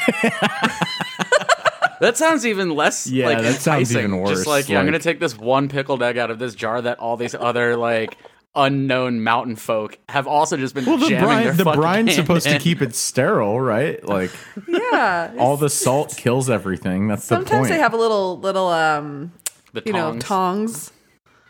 Yeah, Next but time we go those on a road tongs trip, are y'all, probably, like, I'm gonna make even sure worse. we get some pickled eggs at the Alex, gas have you had station. pickled Are you eggs? serious? Yeah. Can I pass on this? Nope. We'll chase it with some of that awful fucking rum. Don't even. What Black Robert's rum is the Yeah. greatest rum that's ever existed. We'll do pickled eggs and Black Robert's rum. It is still in the back of my Jeep. That has never left the back of any For vehicle like that I've 5 ever fucking owned. years. I have diarrhea just thinking about it. It's wonderful. So there's a funny scene where the gas station attendant is like, "Oh, heard of her meth? Like, give me meth." Like, Give me meth. and Do you have any meth? yeah. And it's a funny, like, relatively well written scene, and it's one of those things where it sets the tone for a film that you don't end up getting, and I think that's one of its most successful aspects. Is kind of blindsiding the watcher, the viewer, Mm-hmm. like getting them a little too comfortable, making them think that they're going to get something that turns out to be completely different. And it's successfully done because it's like pretty arresting when that sudden shift in tone in the film ends up erupting. So yeah, they go and do the first interview. It's a nightmare. It's a bloodbath. Yeah, it really is. Photos are taken out of victims. It turns out like the radio host was like good friends with one of the girls that was killed. She was like a child. Yeah, she was like a murdered, kid. like Yeah. 5 or something. Yeah, And He gets fucking annihilated he does. Yep. And you cap live it, on the air. you cap it all off with a bizarre fucking phone call from somebody with a really deep, gravelly voice, just reading a whole bunch of numbers off. 18. Yes, 27. you're making it more sound like Sling Blade, but I like it. I like it. Dude, we are in the heartland. Yeah, exactly. Potted meat. Did you say potted meat? 18 cans of potted meat. 18 cans of potted meat. That sounds like potted meat. Sounds like it would go really well with pickled eggs. 22 fried potatoes. 1 jar of pickled eggs. I killed him with a hammer.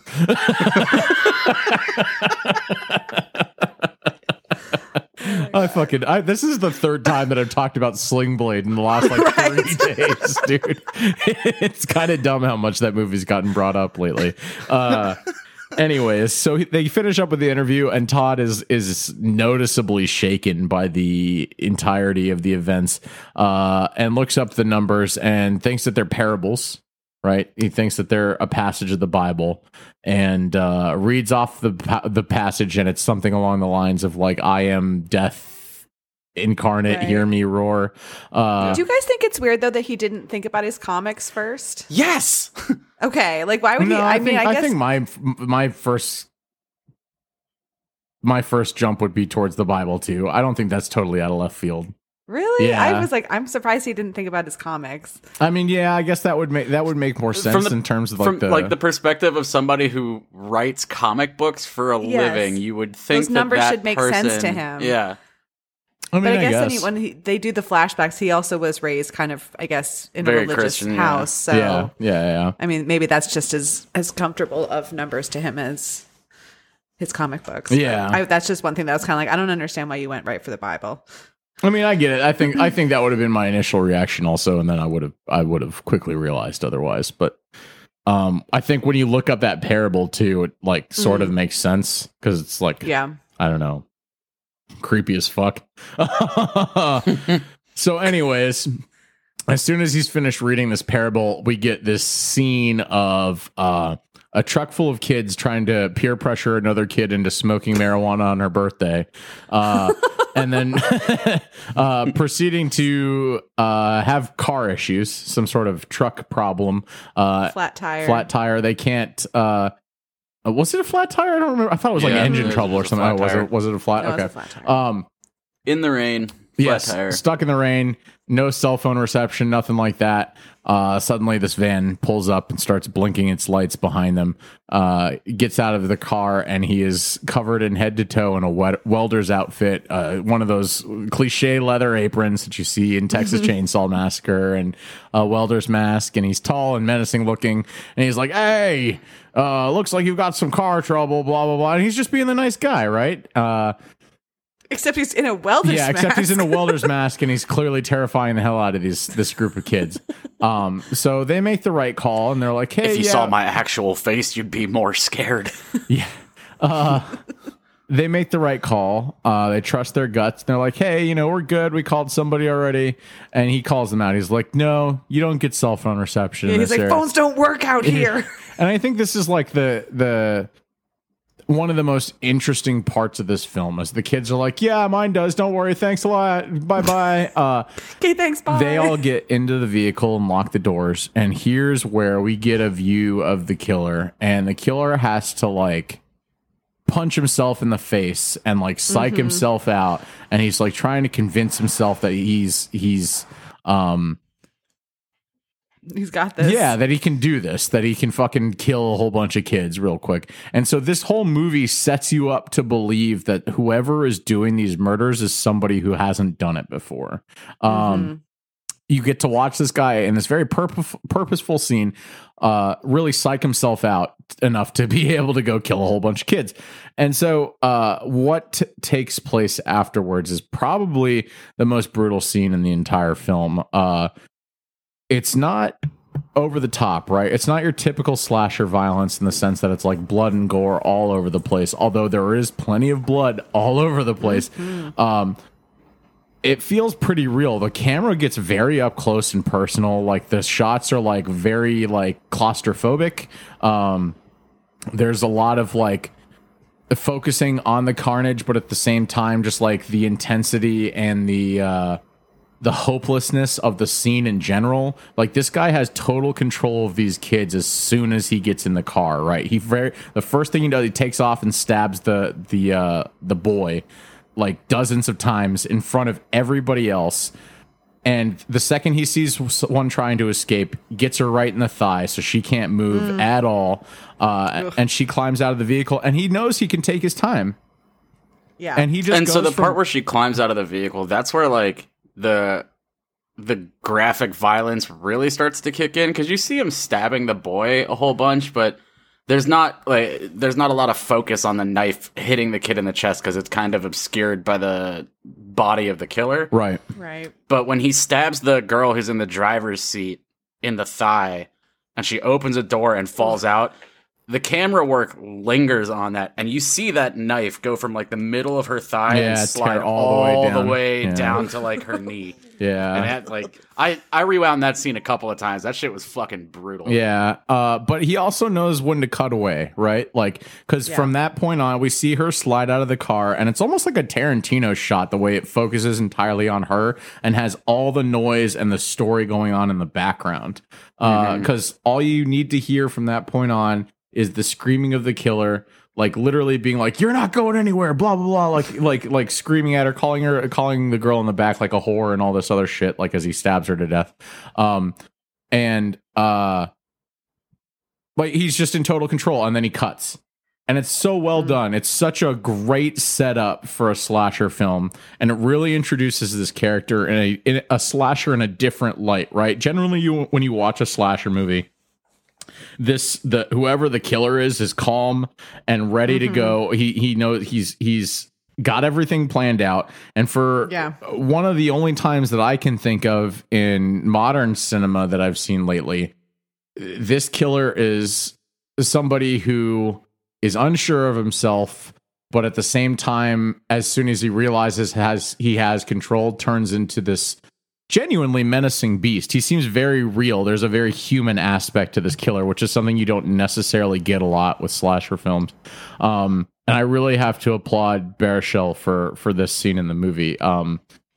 It was one of those things, like I was watching it and like I was just like, holy fuck, this is one of the most intense fucking slasher scenes I think I've seen in a long time. And it's not because of the blood and gore, it's just because the whole scene from start to finish is very, very expertly done.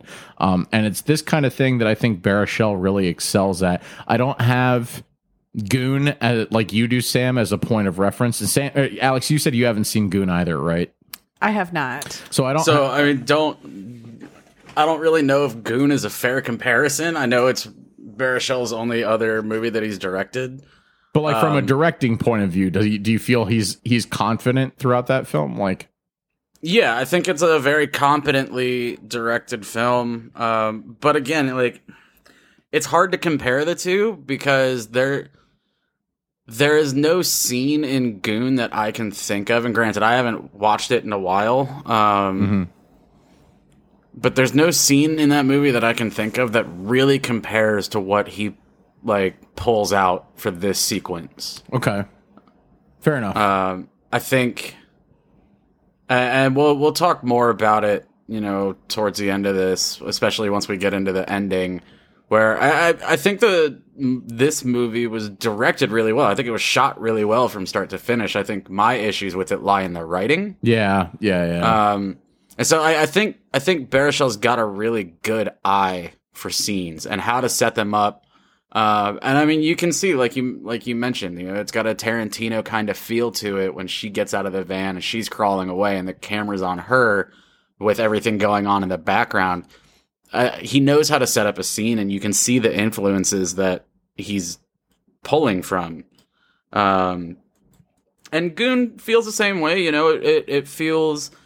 it's a hockey movie. He's a Canadian guy. He's big into hockey, and it feels. It reminds me of like Youngblood from the '80s, and shades of like Mystery Alaska, and you can tell where he's pulling his influences from, and I think he does it very deftly. I think the writing just falls short on this one. Right.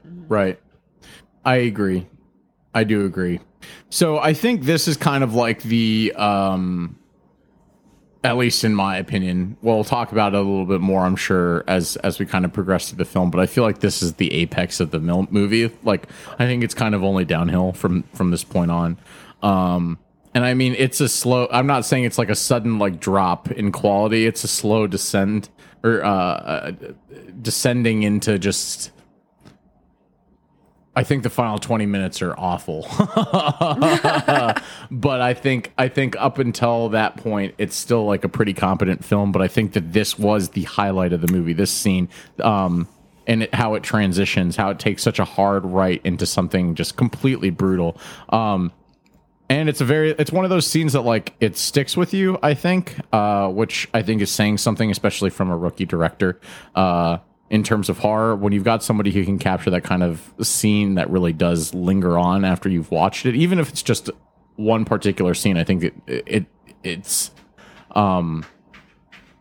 makes me look forward to seeing what else they're capable of. So I hope that he kind of stays within this genre. Not like always, obviously, he's a young director. He wants to branch out and do other shit. Go for it. But I'd like to see him do other horror stuff as well.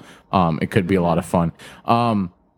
So while all this is going on, there's a bit of a side story going on between Kathy and Aurora. And so it turns out that Aurora is an assistant, and she really wants to be an artist. She's trying to convince Jay Baruchel's character that she's capable of drawing, and she can be more than just... like I said, his assistant. She wants to contribute to Slasher Man. She wants to contribute to other comics and the publisher. With the publisher, she wants to try to get her own things off the ground. Kathy, on the other hand, is just like her boyfriend in the sense that she's basically willing to exploit this serial killer, the I-90 killer's history, for a chance to write something and create something. So she's trying to write a book about the I-90 killer while this road trip is happening, but she wants to do it from the quote unquote perspective of the victims. Now it's interesting though, because she, we'll talk about it later in the movie, she criticizes her boyfriend and what he's been doing with the Slasher Man comics, but every time she gets an opportunity to kind of talk about the victims and say their story within her book, she never seems that interested. She's always looking for more of what the I-90 killer did, more than focusing on the victims, even though she seems to put herself in like a way different category than her boyfriend, even though I think they're exactly doing exactly the same thing. Exactly. Which I think is an interesting touch. I don't think that they explore it enough as the film goes on. But it's an interesting touch. So there are a whole bunch of events that unfold as Todd arrives deeper and deeper into the town that remind him of basically Belinda Cooksey's Christmas Eve murder. So at the beginning of the film, we see a family get killed in very Giallo-esque type filming, right? Like vibrant colors, lots of dark tones and all sorts of stuff, and it's very stylized in terms of the way it's shot. Very Giallo. What's that movie with the opening and it's a Christmas and you just see the people get murdered? That little boy sees his family get murdered. Was it Blood Red? I feel like we covered it. Oh, I got a lot of vibes from that movie. I can't remember what it was called though, which I guess is not helpful. Yeah, there's some pretty heavy like Italian horror vibes that are going on within the first couple scenes and the ending of the film as well. And that's that's where Baruchel kind of completely lost me in both of those scenes. I just didn't. I didn't think mimicry was. Deep Red. Oh yeah, that's it. I didn't think mimicry was his most flattering aspect in this movie.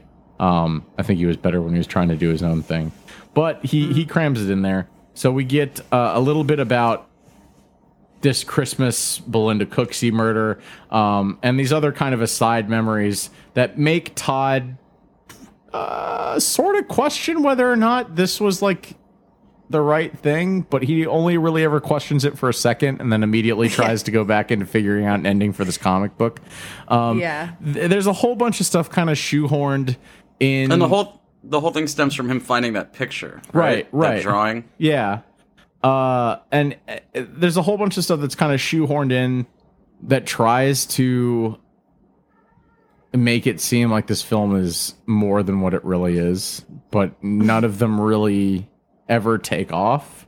And I think that's one of my biggest disappointments about it. This movie is only what, like 80 minutes long or something like that? Yeah, it's not long. Yeah, it's a short one. I actually kind of wanted this to be a little longer. I think this movie could have benefited by having like maybe 10 more minutes of like exposition or like background story, sort of character dialogue, something to build it up a little bit more and explore some of these loose ends, because they just introduce these things and then drop them completely. Right. Because he's from the town that they're in, right? Yeah. Is what they keep alluding to. Yes. So it's interesting, like, they catch wind of this murder, and it turns out that they, being Todd and company, they catch wind of this murder because it's all over the news. Or no, they drive by it, right? They drive past it. Yeah, They drive that's past what it, it is. yeah. And they're under the tarp. The sheriff, like the wind starts to blow the tarp up so they can see the three people that are bound together, and naked and bloody and tied up with wire of some sort. Right. So the three kids that we just witnessed being stabbed to death, turns out that they've been turned into this like elaborate sculpture. Their like intestines are like thrown over their shoulders and they're like contorted in these weird positions and stuff. It's very Hannibal-esque. Yeah, It is. It really is. It's just taking a page directly out of that show's book. And it's not quite as pretty either. Like, it's actually just like kind of like carnage. There's nothing really beautiful about it. Whereas in Hannibal, like, there was something just like very like darkly beautiful about some of the way that like the bodies were fucking strewn around and stuff in that TV show. And I think it kind of misses the mark with some of the displays here. It's almost more totemic in this movie. Like, it's trying to be this experience, like this borderline religious experience, but it ends up being something just carnal more than anything else. And maybe you're right, Sam. Maybe that was the point. It wasn't meant to be just like, but he looks at them and he's like, oh, you know, this is a scene directly out of a page in my comic. Baruchel grabs the comic from the back seat, right, and just like produces it and shows everybody the image, and everybody gets this chill and it's fucking creepy and blah blah blah. Because like I think that's the point of arranging them like that, is because it is supposed to be a totem to just like demonstrate like I pulled this straight from your work. Right. And he still doesn't make the connection between the comic book number. No, Right, he doesn't, yeah, it takes, which what, is another- mind-blowing. Another Right. series of murders to get him to make that connection, right? Yes. So It's infuriating to me. So the story continues on. We get Aurora gets killed pretty brutally. They find her head in the middle of the road. I liked that kill too a lot when she's sitting out in the picnic table by herself. Yeah. I thought that was really creepy. That one didn't quite grab me as much, but yeah, I could see that being a pretty creepy one. I think I was still like coming out of the shock of the first scene. Right. Because that one really kind of lingered with me for a while, like a couple days after the first time that I watched it. I don't know why. It was just that scene really just fucking hit me for some reason. Yeah.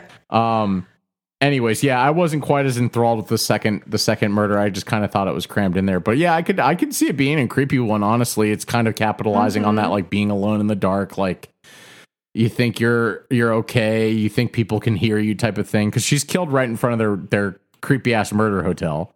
Right.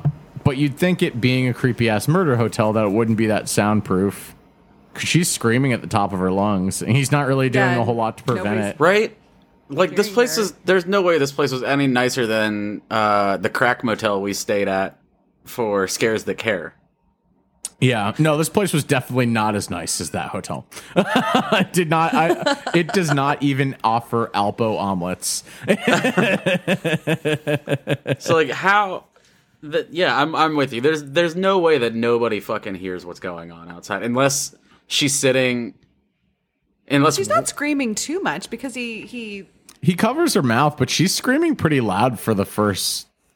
She gets a few good screams out. Like, is that not the kind of place where you just hear a woman screaming and you're like, meh, I like to think, I'm not gonna risk myself on this.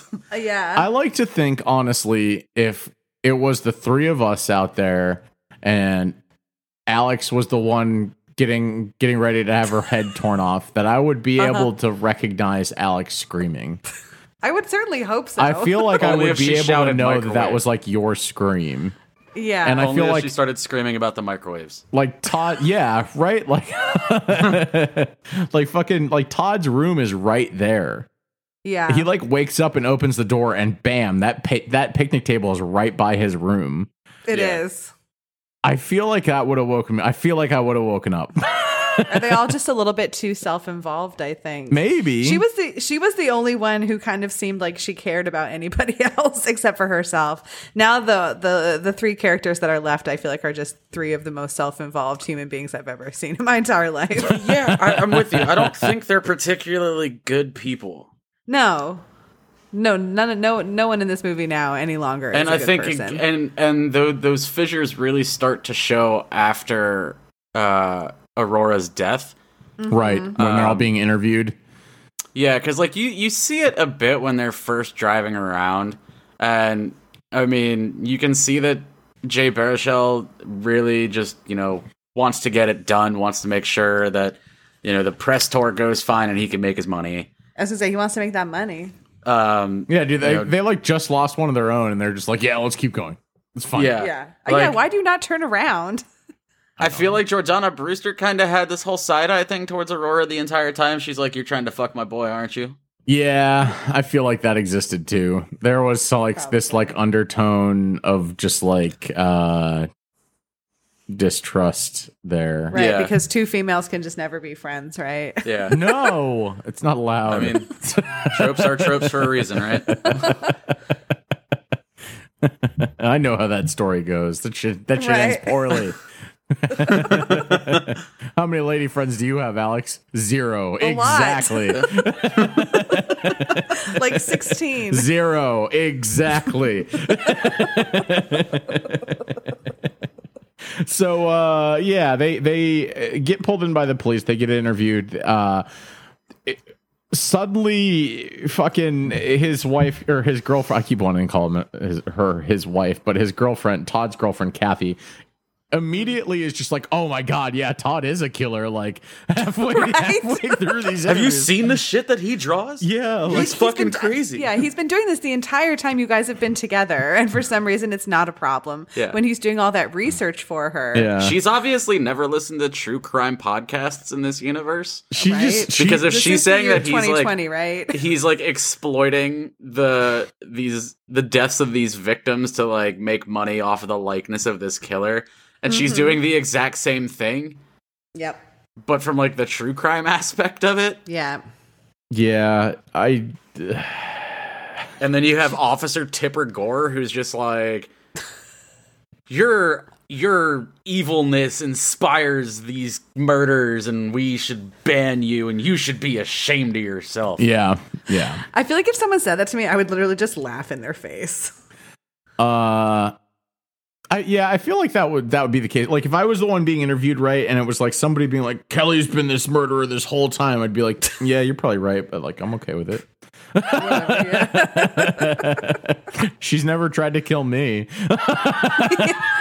I'm fine. I'm okay. Like, that's all that matters to me. So it's not until after these interviews that Todd realizes that her head was placed in like the exact same way that it was in the comic, and then finally he's like, "Oh, these aren't parables; these are comic numbers." Oh my god! After he gets another phone call, he calls out the third phone call, and there's not a Bible verse, right, for that specific number. So suddenly, they're like, "Hurdy-dur, maybe it's the comic books." And yeah, so from this point on, they're like, "Oh shit!" So again, he wrote the fucking comics. How does he not realize when he sees her head after they saw the triptych that was also ripped right from his comic? Like, yep. Does this guy just black out when he's drawing and writing and not have any idea what he's done? You see how how you feel about our episodes when we're like, on our 80th season,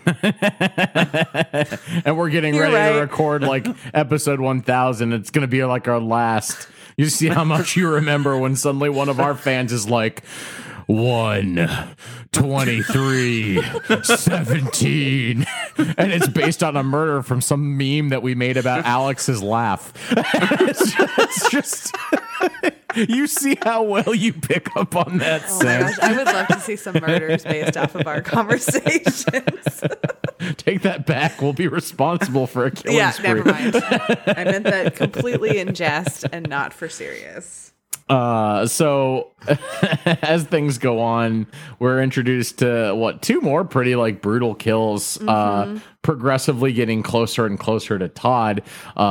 His girlfriend are killed, Jay Baruchel's killed, and he's captured along with all this. And then finally we get this tour de force, this final epic piece that's supposed to be, the setting for the next kill, a kill that doesn't exist yet, because the final numbers also don't exist in his comics. In addition to Jay Baruchel's death, there's that family that gets murdered too. Yes. Yeah. And he figures that out, I guess, because of the third phone call with the numbers, and he finally figures out that they reference the comics, and he looks it up, and it's some comic about a family in a van or whatever. Right. So they try to save him and save the family, and the killer pulls out a gun. So interesting note right there, because I know we talked about this when we did Terrifier. Yeah. And kind of breaking that slasher code. Yeah. You know how well it worked in Terrifier. It worked really well in this too. I think it worked really well effective. in this. Yeah, it was certainly effective. I think in this it had a little bit more with Terrifier, it was almost a comic element, right? It was really when I go back and I think about that scene in Terrifier, I compare it to that scene in Indiana Jones, right, where he's really tired and he the clown just had to take a shit real bad, so he pulls out a gun to end the and fight. Just shoots him in the head. Yeah, that. That's kind of it has that same tone with me. Whereas this seems a lot more menacing, it was shot more like an active shooter situation type of thing than it was there's no comic relief to it. All of a sudden he just pulls out an AR and you can tell he's not shooting to kill them, because he's just shooting the fucking vehicle over and over again. But then doesn't Jay Baruchel get shot in the head though? He gets his head blown off. Yeah. But he's I don't think he because Todd's driving, right? If I remember in that scene. Yeah, as Todd, I didn't feel any threat towards Todd, I guess is what Todd I'm trying driving. to say. Kathy was driving. Oh, was okay. Okay. But I didn't think that that was his goal. I think Jay Baruchel just got hit. Okay. Whereas I think his goal was just to fucking scare the shit out of them and get them to move on. He shoots a whole bunch, and then the very last shot that kills Jay, he pauses between shots. Oh, so you think that last one was on purpose? I think that last one was actually trying to hit somebody. Okay, all right, and there might be I might just be remembering the scene wrong. I'm just curious because he murders that family and shoots the little he shoots the mom, shoots the dad, shoots the kid. And they're all just multiple times. Oh my god, he shot the kid! And so the whole time I'm watching this happen, I'm just there, and I get it. You're frozen, you don't know what to do, but you're also in a car, and the car is running. Drive the motherfucker over. Yeah. There were a few moments where I was like for instance, you were talking about the comic book thing and not realizing that a bit earlier. Yeah, they could have run the guy over. Honestly, my other biggest issue with this fucking movie is there's nothing random about these acts of violence, yet the movie is called Random Acts of Violence. You're Very right. misleading title. If anything, this is Organized Acts of Violence. But also, it's called Slasher Man, Yeah. not Shooter Man. Yeah. I mean, I get it, but I think we're in right now in a day and age where the idea of somebody appearing out of nowhere with an assault rifle is actually capable of being even more menacing than somebody appearing out of nowhere with a butcher knife. Yeah, that's Yeah. true. Because I think once again, I think that was one of the better like shot scenes of the film because it like really does have this just like they're all paused like deers in the headlights, and yeah, like you say, your immediate reaction would be to run him over, but I don't think it would be.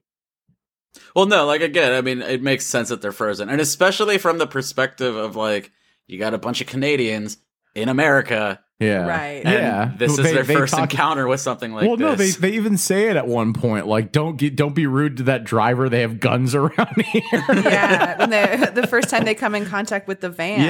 yeah. And they're like, oh, people have guns out here. Like, let's not. Yeah, let's not do let's that. not do this. Sorry. Sorry. Bye.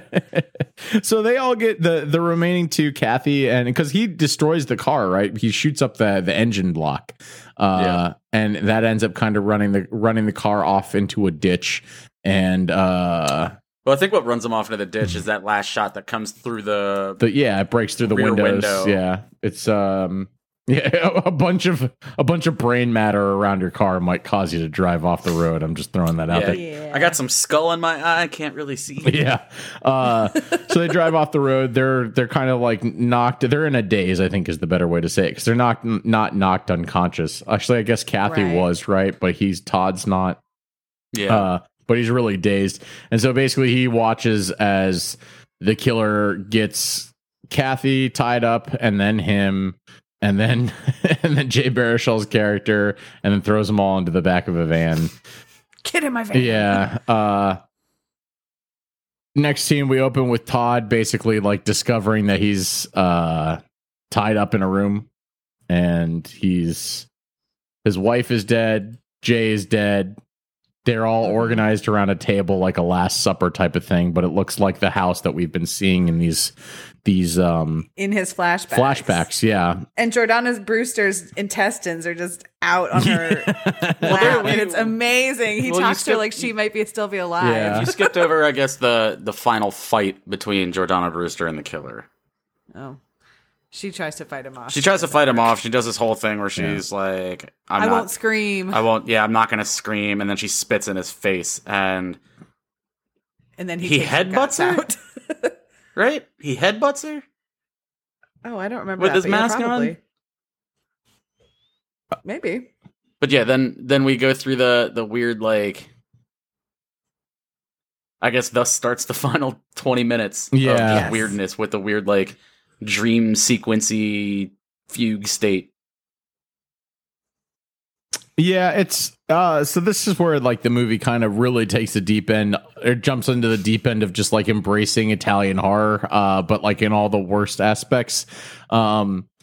We've got like a very dream oriented story that kind of like takes off, and it's like this elaborate. So we get the killer revealed. Turns out to be this guy that they had seen earlier in the movie, but he had also been having flashbacks about. So they've interacted with him during this road trip. Obviously, they saw the van at the beginning of their road trip. There's like a whole bunch of other stuff that kind of happens, and dude, this whole ending was so goddamn confusing. It wasn't really. It was so his. So this guy was his killed mom that his was murdered, mom. right? Yeah, this that guy guy killed killed his mom. Right, like no, I, 20 like- plus years earlier. And Yeah. he saw it and drew Drew that it. picture. And then lost the picture somewhere through foster care and adulthood, but came across it again. The guy stole the photo. when the murderer saw him draw that photo, he thought it was beautiful, and so he took it. But he found it again. When did he get it back? Was it? He didn't. He found it when it was on the table when he went to the murder scene at the end of the movie. Oh, okay. He was imagining himself drawing it throughout the movie, but the first time he actually ended up seeing it was when it was on the table at the large intestine Christmas dinner. Okay. The turkey dinner. And there's our episode title, by the way, Large Intestine Christmas Dinner. And he was like, "Oh shit, I've actually like been, repressing this memory for so long that I actually know this killer." So I've Todd seen is him supposed to before. be the kid? Yeah. Yeah, Todd's the kid. It's Todd's the so his kid and that was his his mom mother. gets Like the kid. Yes, he does. They could have picked someone better, but I see where they were going with it. because that's the whole point. Is that like the killer says like you saw me and like made For me who beautiful I am, or made some me shit. beautiful. And then so I stopped. I So stopped that's what I why was doing. that's supposed to be why the kid rubs the blood on his forehead. Yeah. That He like was like, you christens painted me like himself one with of the your blood. French girls, and now I don't have to murder anymore. So yeah, but and you so he stopped immortalized me he stopped- because you drew me, and then you started doing these comics, and then you stopped releasing them because you can't fucking write and you can't come up with an ending. So I had to start over again to give To help you an ending. to give you ideas. Yeah. Because- you're shit without me. I inspired you at first, and I will inspire you again. now kill Yeah. me. How do you guys not like this ending? It's so clever. I just don't think it's clever. I think it's fun. I He's think been it's- in like he. It kind of reminds me of like an episode of Law and Order, where That's like why I said at there's the beginning, it's a feature-length episode of It SVU. is. He like is I'm a pretty serial sure killer, we've seen this exact episode on SVU. and then he stops killing because the guy's like, immortalizing him in his comic books, and then he's like, "Oh, you suck. I guess I'll have to kill for you again." And he makes this very elaborate scene for him. It's quite beautiful. I think I would have liked the ending more had you replaced the like long dream-like flashback sequence. If you take that out and like I don't know, do something somewhere else in the movie. Kind of like what Palmer said. Like this movie maybe could have benefited from like an extra 10 minutes or so. Okay, yeah, I could see that. I think in addition to that extra 10 minutes, like clean up the ending. It's not that I disliked the reveal and I how did. it all tied up. Like We know. it made sense. I don't like the way the ending was done just as a whole. Do you like that he ended up lighting everything on fire? He was like, "Fuck you, no one's gonna see this." No, it was fucking Halloween. It was the ending of Halloween. Like, like But that means we're getting a sequel, Palmer. no, I he was don't like, want "No a one." sequel to this He's like, I was movie. like, "Oh, everyone's gonna see this and they'll think it's so beautiful." And he was like, "Nah, bruh, this is crazy." It's like, nah, bro, I'm going to no one's stab you a see couple this." times. I'm going to slit your throat. I'm going to light all of us on fire, and I'm going to stay here and burn with my dead friends. well, Yeah. So the other issue that I have is just like, why did this guy tell him to kill him at the end of it? Like, Because he's done his work. Because it's the end of the story. It's the They've end of done Slasher their Man. story. Yeah, he has no reason to go on. so he doesn't want to be alive unless the comics are alive. yes. So he Because started. the comics are the only things started, that see him. Well, the no, way that because he, sees in the- He himself. started killing Well, it's before not the even that. comics This were guy- out. This guy thinks that like he was the inspiration that started it. I understand And that because of all the writer's block, he's going to inspire him to finish it, and in doing so, he doesn't have a purpose anymore. Yeah, he's done. So then just stop killing again. No, he could just die. That's It's like the fine. end of his comic is Slasher Man kills, I guess, the creator's friends, family. and yeah. family, and then In the same way that they killed his mother. and then the creator's beautiful. supposed to kill Slasher Man because I Yeah. guess like the end of the comic is like the death of the character. Of Slasher Man. So Alex, you really think that this is some sort of like poignant, like No, I don't think it's that poignant, but I just think it was interesting.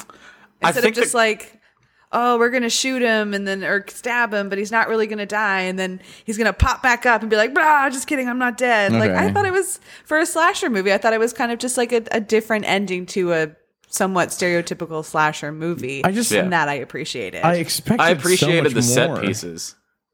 What? Sam, what did you say? Something about set pieces? I appreciated the set pieces at the end. Yes. Like Large intestine Christmas dinner, big fan. Love it. Love it. Looked really cool.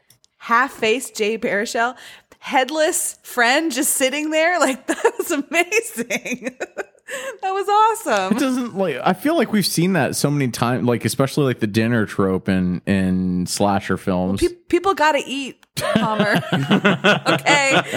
Sorry that too many things take place at a dinner table, but people have to eat. It's a part of our lives. I just Like, I don't think that it was like, you know, I think part some of big message or whatever, but I thought it was fun. But for a movie that like really tries from the very start to say something about like society and its love for violence, like I just don't think that like what is the message that you're supposed to take away from this? Like, all right, so we've got art imitating real life, but in turn, real life imitates art. But we are the Ouroboros. One could imagine, though, that if he didn't end up killing himself and did use this as the final, you know, chapter or episode for his, he found comic his books, personal growth on his girls' road trip. He would have made millions of dollars, maybe. And he was like, "No, I can't have that. I was on a girls' road trip, and I'm searching for personal growth, and I found it. This is the I am a better sisterhood person of because I'm pants. going to kill myself now." Yeah. He finally realized that, yes, he was profiting off the deaths of other people, including his own family. You know, he didn't realize it at the time, but he's making money off the suffering of his own family. So ultimately, the takeaway is he's traveled with his sisterhood of pants, and now he's got to bend it like Beckham to get to the crossroads. Bend It Like Beckham's not a road trip movie. But it's a girl movie. But it's a girl movie, and it was just the first one that came to mind. Empowerment. And that he and his girlfriend and his manager are mean girls. Yeah. Yes. Because I can say that I've seen that fucking movie now. Finally. God damn it. Yeah. I mean, I thought it was, I thought it was good. Listening to you explain like the actual comics, like the real life comics. Yeah. Before we started recording, I think lends itself to why this movie is a little bit all over the place. Because it's one of those things that's almost too meta for the sake of being meta. Right. Yeah, so like in the comics, and I only read through the synopsis, so I only have like a loose understanding of what it was. It's one graphic novel from what I understand. Okay. And it follows the same type of thing. Todd is the creator of the comic series. He's run out of ideas, so he releases to his fans this contest. He says, "Fans, come up with a way that you'd like to see this character die by Slasher Man's hand, and I'm going to pick the best one." And so he gets a whole bunch of submissions, and then one day he gets a submission that includes a photo of like a real murder. And that's what sets off like this chain reaction of events. And I think in that sense, it has a better title because it, from what I understand, it turns out it does like one of those like Scream type things where it turns out that there's multiple killers. So it really is kind of more along the lines of like actually being random acts of violence. And the fact that he like didn't intend for this to happen. So once again, it's talking about art mimicking life, mimicking art, mimicking life. But at the same time, it's like a better interpretation of that from what I saw. The ending is very confusing in the comic too. I think maybe that's why they rewrote it. I will say it's a little more straightforward in the film, but I also just like feel like it's kind of convoluted and it doesn't really add anything in both cases. I think they're both great like stories, and I would have liked to see maybe more like fan interpretation because there is one point in the film, right, where we do see one signing that Todd goes on, and they bump into a fan who's created a diorama of like Slasher Man's like headquarters and like that creeper death truck, and like a whole bunch of fucking like kills and stuff, and they're all like very put off by this guy's presence, and I think the movie tries to like intentionally mislead you into thinking that this is going to be who the killer is. But that again begs the question. This is this guy's final issue. Has he never been to a Comic-Con before? Has he never done interviews before? Like, what the fuck? I feel like... Does Jay Baruchel let him out of his box once every 4 years and be like, all right, we're going to go do something? No, and then when we're done, back in the box, get back to drawing, monkey boy. He's like the the tortured artist in the fucking Dark Coast movie that we watched, where he just stays in his apartment and paints all day and looks very just the brooding. Same thing over and over and over again. Alex, you kind of seem to enjoy this. I didn't take it as definitely more than I did. Maybe a little bit more than Sam did. I really enjoyed the gore. I thought it was an interesting story. I liked the I disliked the characters, but I thought they were acted very well. I didn't like that it wasn't super long. I feel like the last several movies we've watched have been very long. Yeah. And I agree with you that it probably could have had an extra 10 minutes in there and been maybe be able to wrap up some loose ends or something. But I enjoyed that it was relatively short. Gotcha. Where would you say that there could be room for improvement? Because you seem to think very highly of this as it stands. Yeah. I didn't really like the flashbacks that he was having throughout the movie. Yeah. With the door, with the Christmas wreath on it and stuff like that. I feel like those kind of didn't really make a lot of sense, or they could have maybe done something more with those. Okay. Yeah, the day glow for the dreamy like Christmas. I think maybe wasn't my favorite. It could have just stuck to the normal style that the rest of the movie was in. Okay. I think I would have liked that. And then the voiceover, I guess, in the last scene, I think it tried to maybe do a little too much with what is the meaning and who are people that enjoy, reading and profiting off the murders of other people. And I feel like as a horror podcast that dabbles in true crime, we could sort of say the same thing. Not that we make any money, you know what I mean? But there's the difference. We don't make any money. We don't make any money. But if we did, I feel like we talk about true crime sometimes. But I thought it was good. Okay. All right. So what are we giving this? What are we rating? What is it out of? Oh, God, I don't know. What is the I think that's what do we say? important. Like intestine turkey dinners or whatever? Long intestine Christmas dinner, but I think large intestine Christmas dinners. There we go. Okay. How many large intestine Christmas dinners? How many side dishes at the large intestine Christmas dinner are you going to allow this movie to bring out of 5? I'm going to give it 4.25 side dishes. All right. Dang. All right. Sam, what are you giving this? Oof. It's never good when you hear an oof. Yeah. 2.25. Okay. All right. Yeah, I'm gonna give it a 2.5. Okay. That's a 3. Yeah. I think that probably falls 3 out of 5. comfortably Yeah. I think where we were. I think it's one of those movies that starts off very strongly. That shows that Baruchel is somebody to keep an eye out for in terms of direction. I think the script's a little weak. I think the ending's a little weak, but I guess that depends on who you talk to in this group. It'll be interesting to hear other viewers' opinions since this one came out. I know a lot of people that kind of reached out to us when well, not a lot of people. We only had a couple people reach out to us about this one, but in terms of watching it, we a lot of people haven't seen this one yet. They haven't had a chance to tune in. So I know we had a couple viewers that were like, "Oh, we're going to watch it just to be ready for this cast and all this stuff." And it's interesting covering new films to kind of see where the community settles on things. But I guess we ended up settling more on the positive side collectively. I think 3 is a good score. I'm comfortable with that. Yeah, for sure. So I'm actually in the middle of trying to see if we can get an interview with Baruchel about this film. I would that'd be die. So dope. I would ask so many questions that have nothing to do with this movie. I can't obviously I can't promise anything. The key word being is theirs is fucking trying to get an interview. Trying. But I'll keep you. Did we ever get a call back from Kevin Bacon? I followed up with like 3 of his PR guys and never heard anything from anybody. So I think that's a dead dream for now.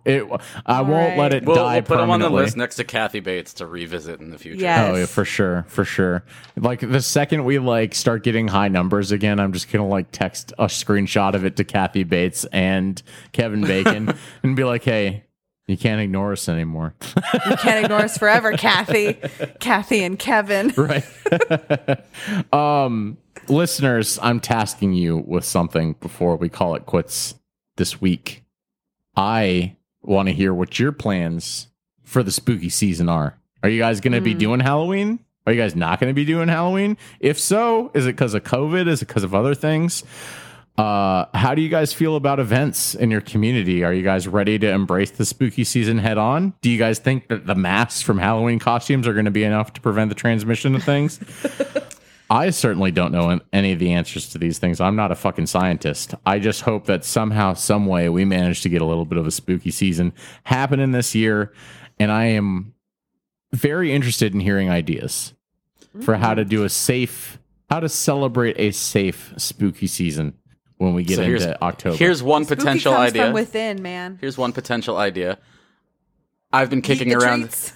Exactly. I've been kicking around the idea of making a candy cannon or a candy catapult Okay. that I can just fire candy at children from a distance from. Ooh, kind of like the pumpkin chunkins they have, but it's for candy, just Exactly. to eat the treats. But the issue isn't like topical transmission. It's like too many people being close together and breathing. Right, on You're one gonna have but to it would get be their mobile. treats. I could turn it and just like aim it around. And everybody can space out like 15, 20 feet. It'll be like So a t-shirt more than the gun. recommended 6 feet. And I can just fire this shit from my front porch. You guys get a lot of we always talk about this, but you guys don't get a lot of trick or treaters, right? no, We do. don't get any. We get a decent amount. Oh, you do? Okay. Yeah, I'm we get a decent amount. very interested to see like how this year is going to be in our new neighborhood. We're gonna come when the kids are older. When the boys are, we're gonna come trick or treating in your neighborhood. oh for sure. Like I think Just FYI. You I do look think like it you have the gets- kind of neighborhood that gives out full-size candy bars. I yeah, think it with is like lots of kids around. I think it is. Yeah, and I think there's a ton of kids around that are going to be participating. I'm just not sure if that's going to happen this year. this year, which is yeah. why- But in the future, we're definitely coming to your neighborhood. Which is part of the selfish reason as to why I'm asking our listeners whether or not they're going to be embracing the spooky season, because I'm trying to get a gauge as to like, how many full size candy bars you need to buy. yeah, and like how many Halloween decorations like should I put out, and like how many people are actually going to appreciate this shit Well, I think- this time around. I don't I think- feel like people like the decorations Yeah. regardless. I It's guess so that's nice true. to have the neighborhood look spooky. I think even with COVID, I don't think there's any reason to scale back any decorations. And we all know how much your wife loves those spooky decorations. How much both of us love those spooky decorations. Come on now. Don't Yeah, but I think I feel this like year I'm she's the gonna- one that actually does a lot of it. puts them up. Yeah. Excuse me? I feel like you take them down and put them away. She is the like creative director. If you could see the and you're the look, muscle. If you could see the look that I'm giving both of them right now, and if they had any sort of idea as to who was actually like, hey, let's get all the shit out of the attic and go put some stuff outside. Well, no, again, I think you get it out of the attic and you put it back in the attic, and she does the middle part. She's the. Yep. All right. Anyways, I'm gonna not touch that one, and we're gonna end this week's podcast there. Write into us. Let us know what your thoughts are on October and Halloween, and whether or not you're going to participate. And as always, you can follow us on social media. Pretty much everything's at Terror Incognito. You can email us terrorincognito. What is it? cast@terrorincognito.com. Check out our website. You can follow us individually. I'm Palmer at Sturmsworth. I'm Alex at A-Looters. I'm Sam at Sam Heaves. And as always, people, Keep it creepy. we'll see y'all in a couple of weeks. What are we covering? That new Netflix movie. It's going to be It's another a new one. Netflix. I'm thinking of ending things. Yes. Comes out next week. Yes, it comes out next week. So if you're interested in that, the trailer looks fucking like a total fucking trip. Yeah, it's like very heart attack inducing, just like very kind of like stressful and yeah, it looks like it's going to be a lot of fun. So it's got Toni Collette in it, and it reminds me of that one scene from Hereditary where they're sitting around the kitchen table. The whole movie seems like that. Yeah. And then it's got that one guy who always plays like a happy white supremacist. Yes. Jesse Plemons. Yeah, Jesse Plemons. Fat Matt Damon. Yeah, him. That's such a good description. He really is the fat Matt Damon. You're 100% correct. No wonder he's the happy white supremacist. Hey, all right, we're going to end the podcast there. We'll see y'all in a couple weeks. Take care, everybody.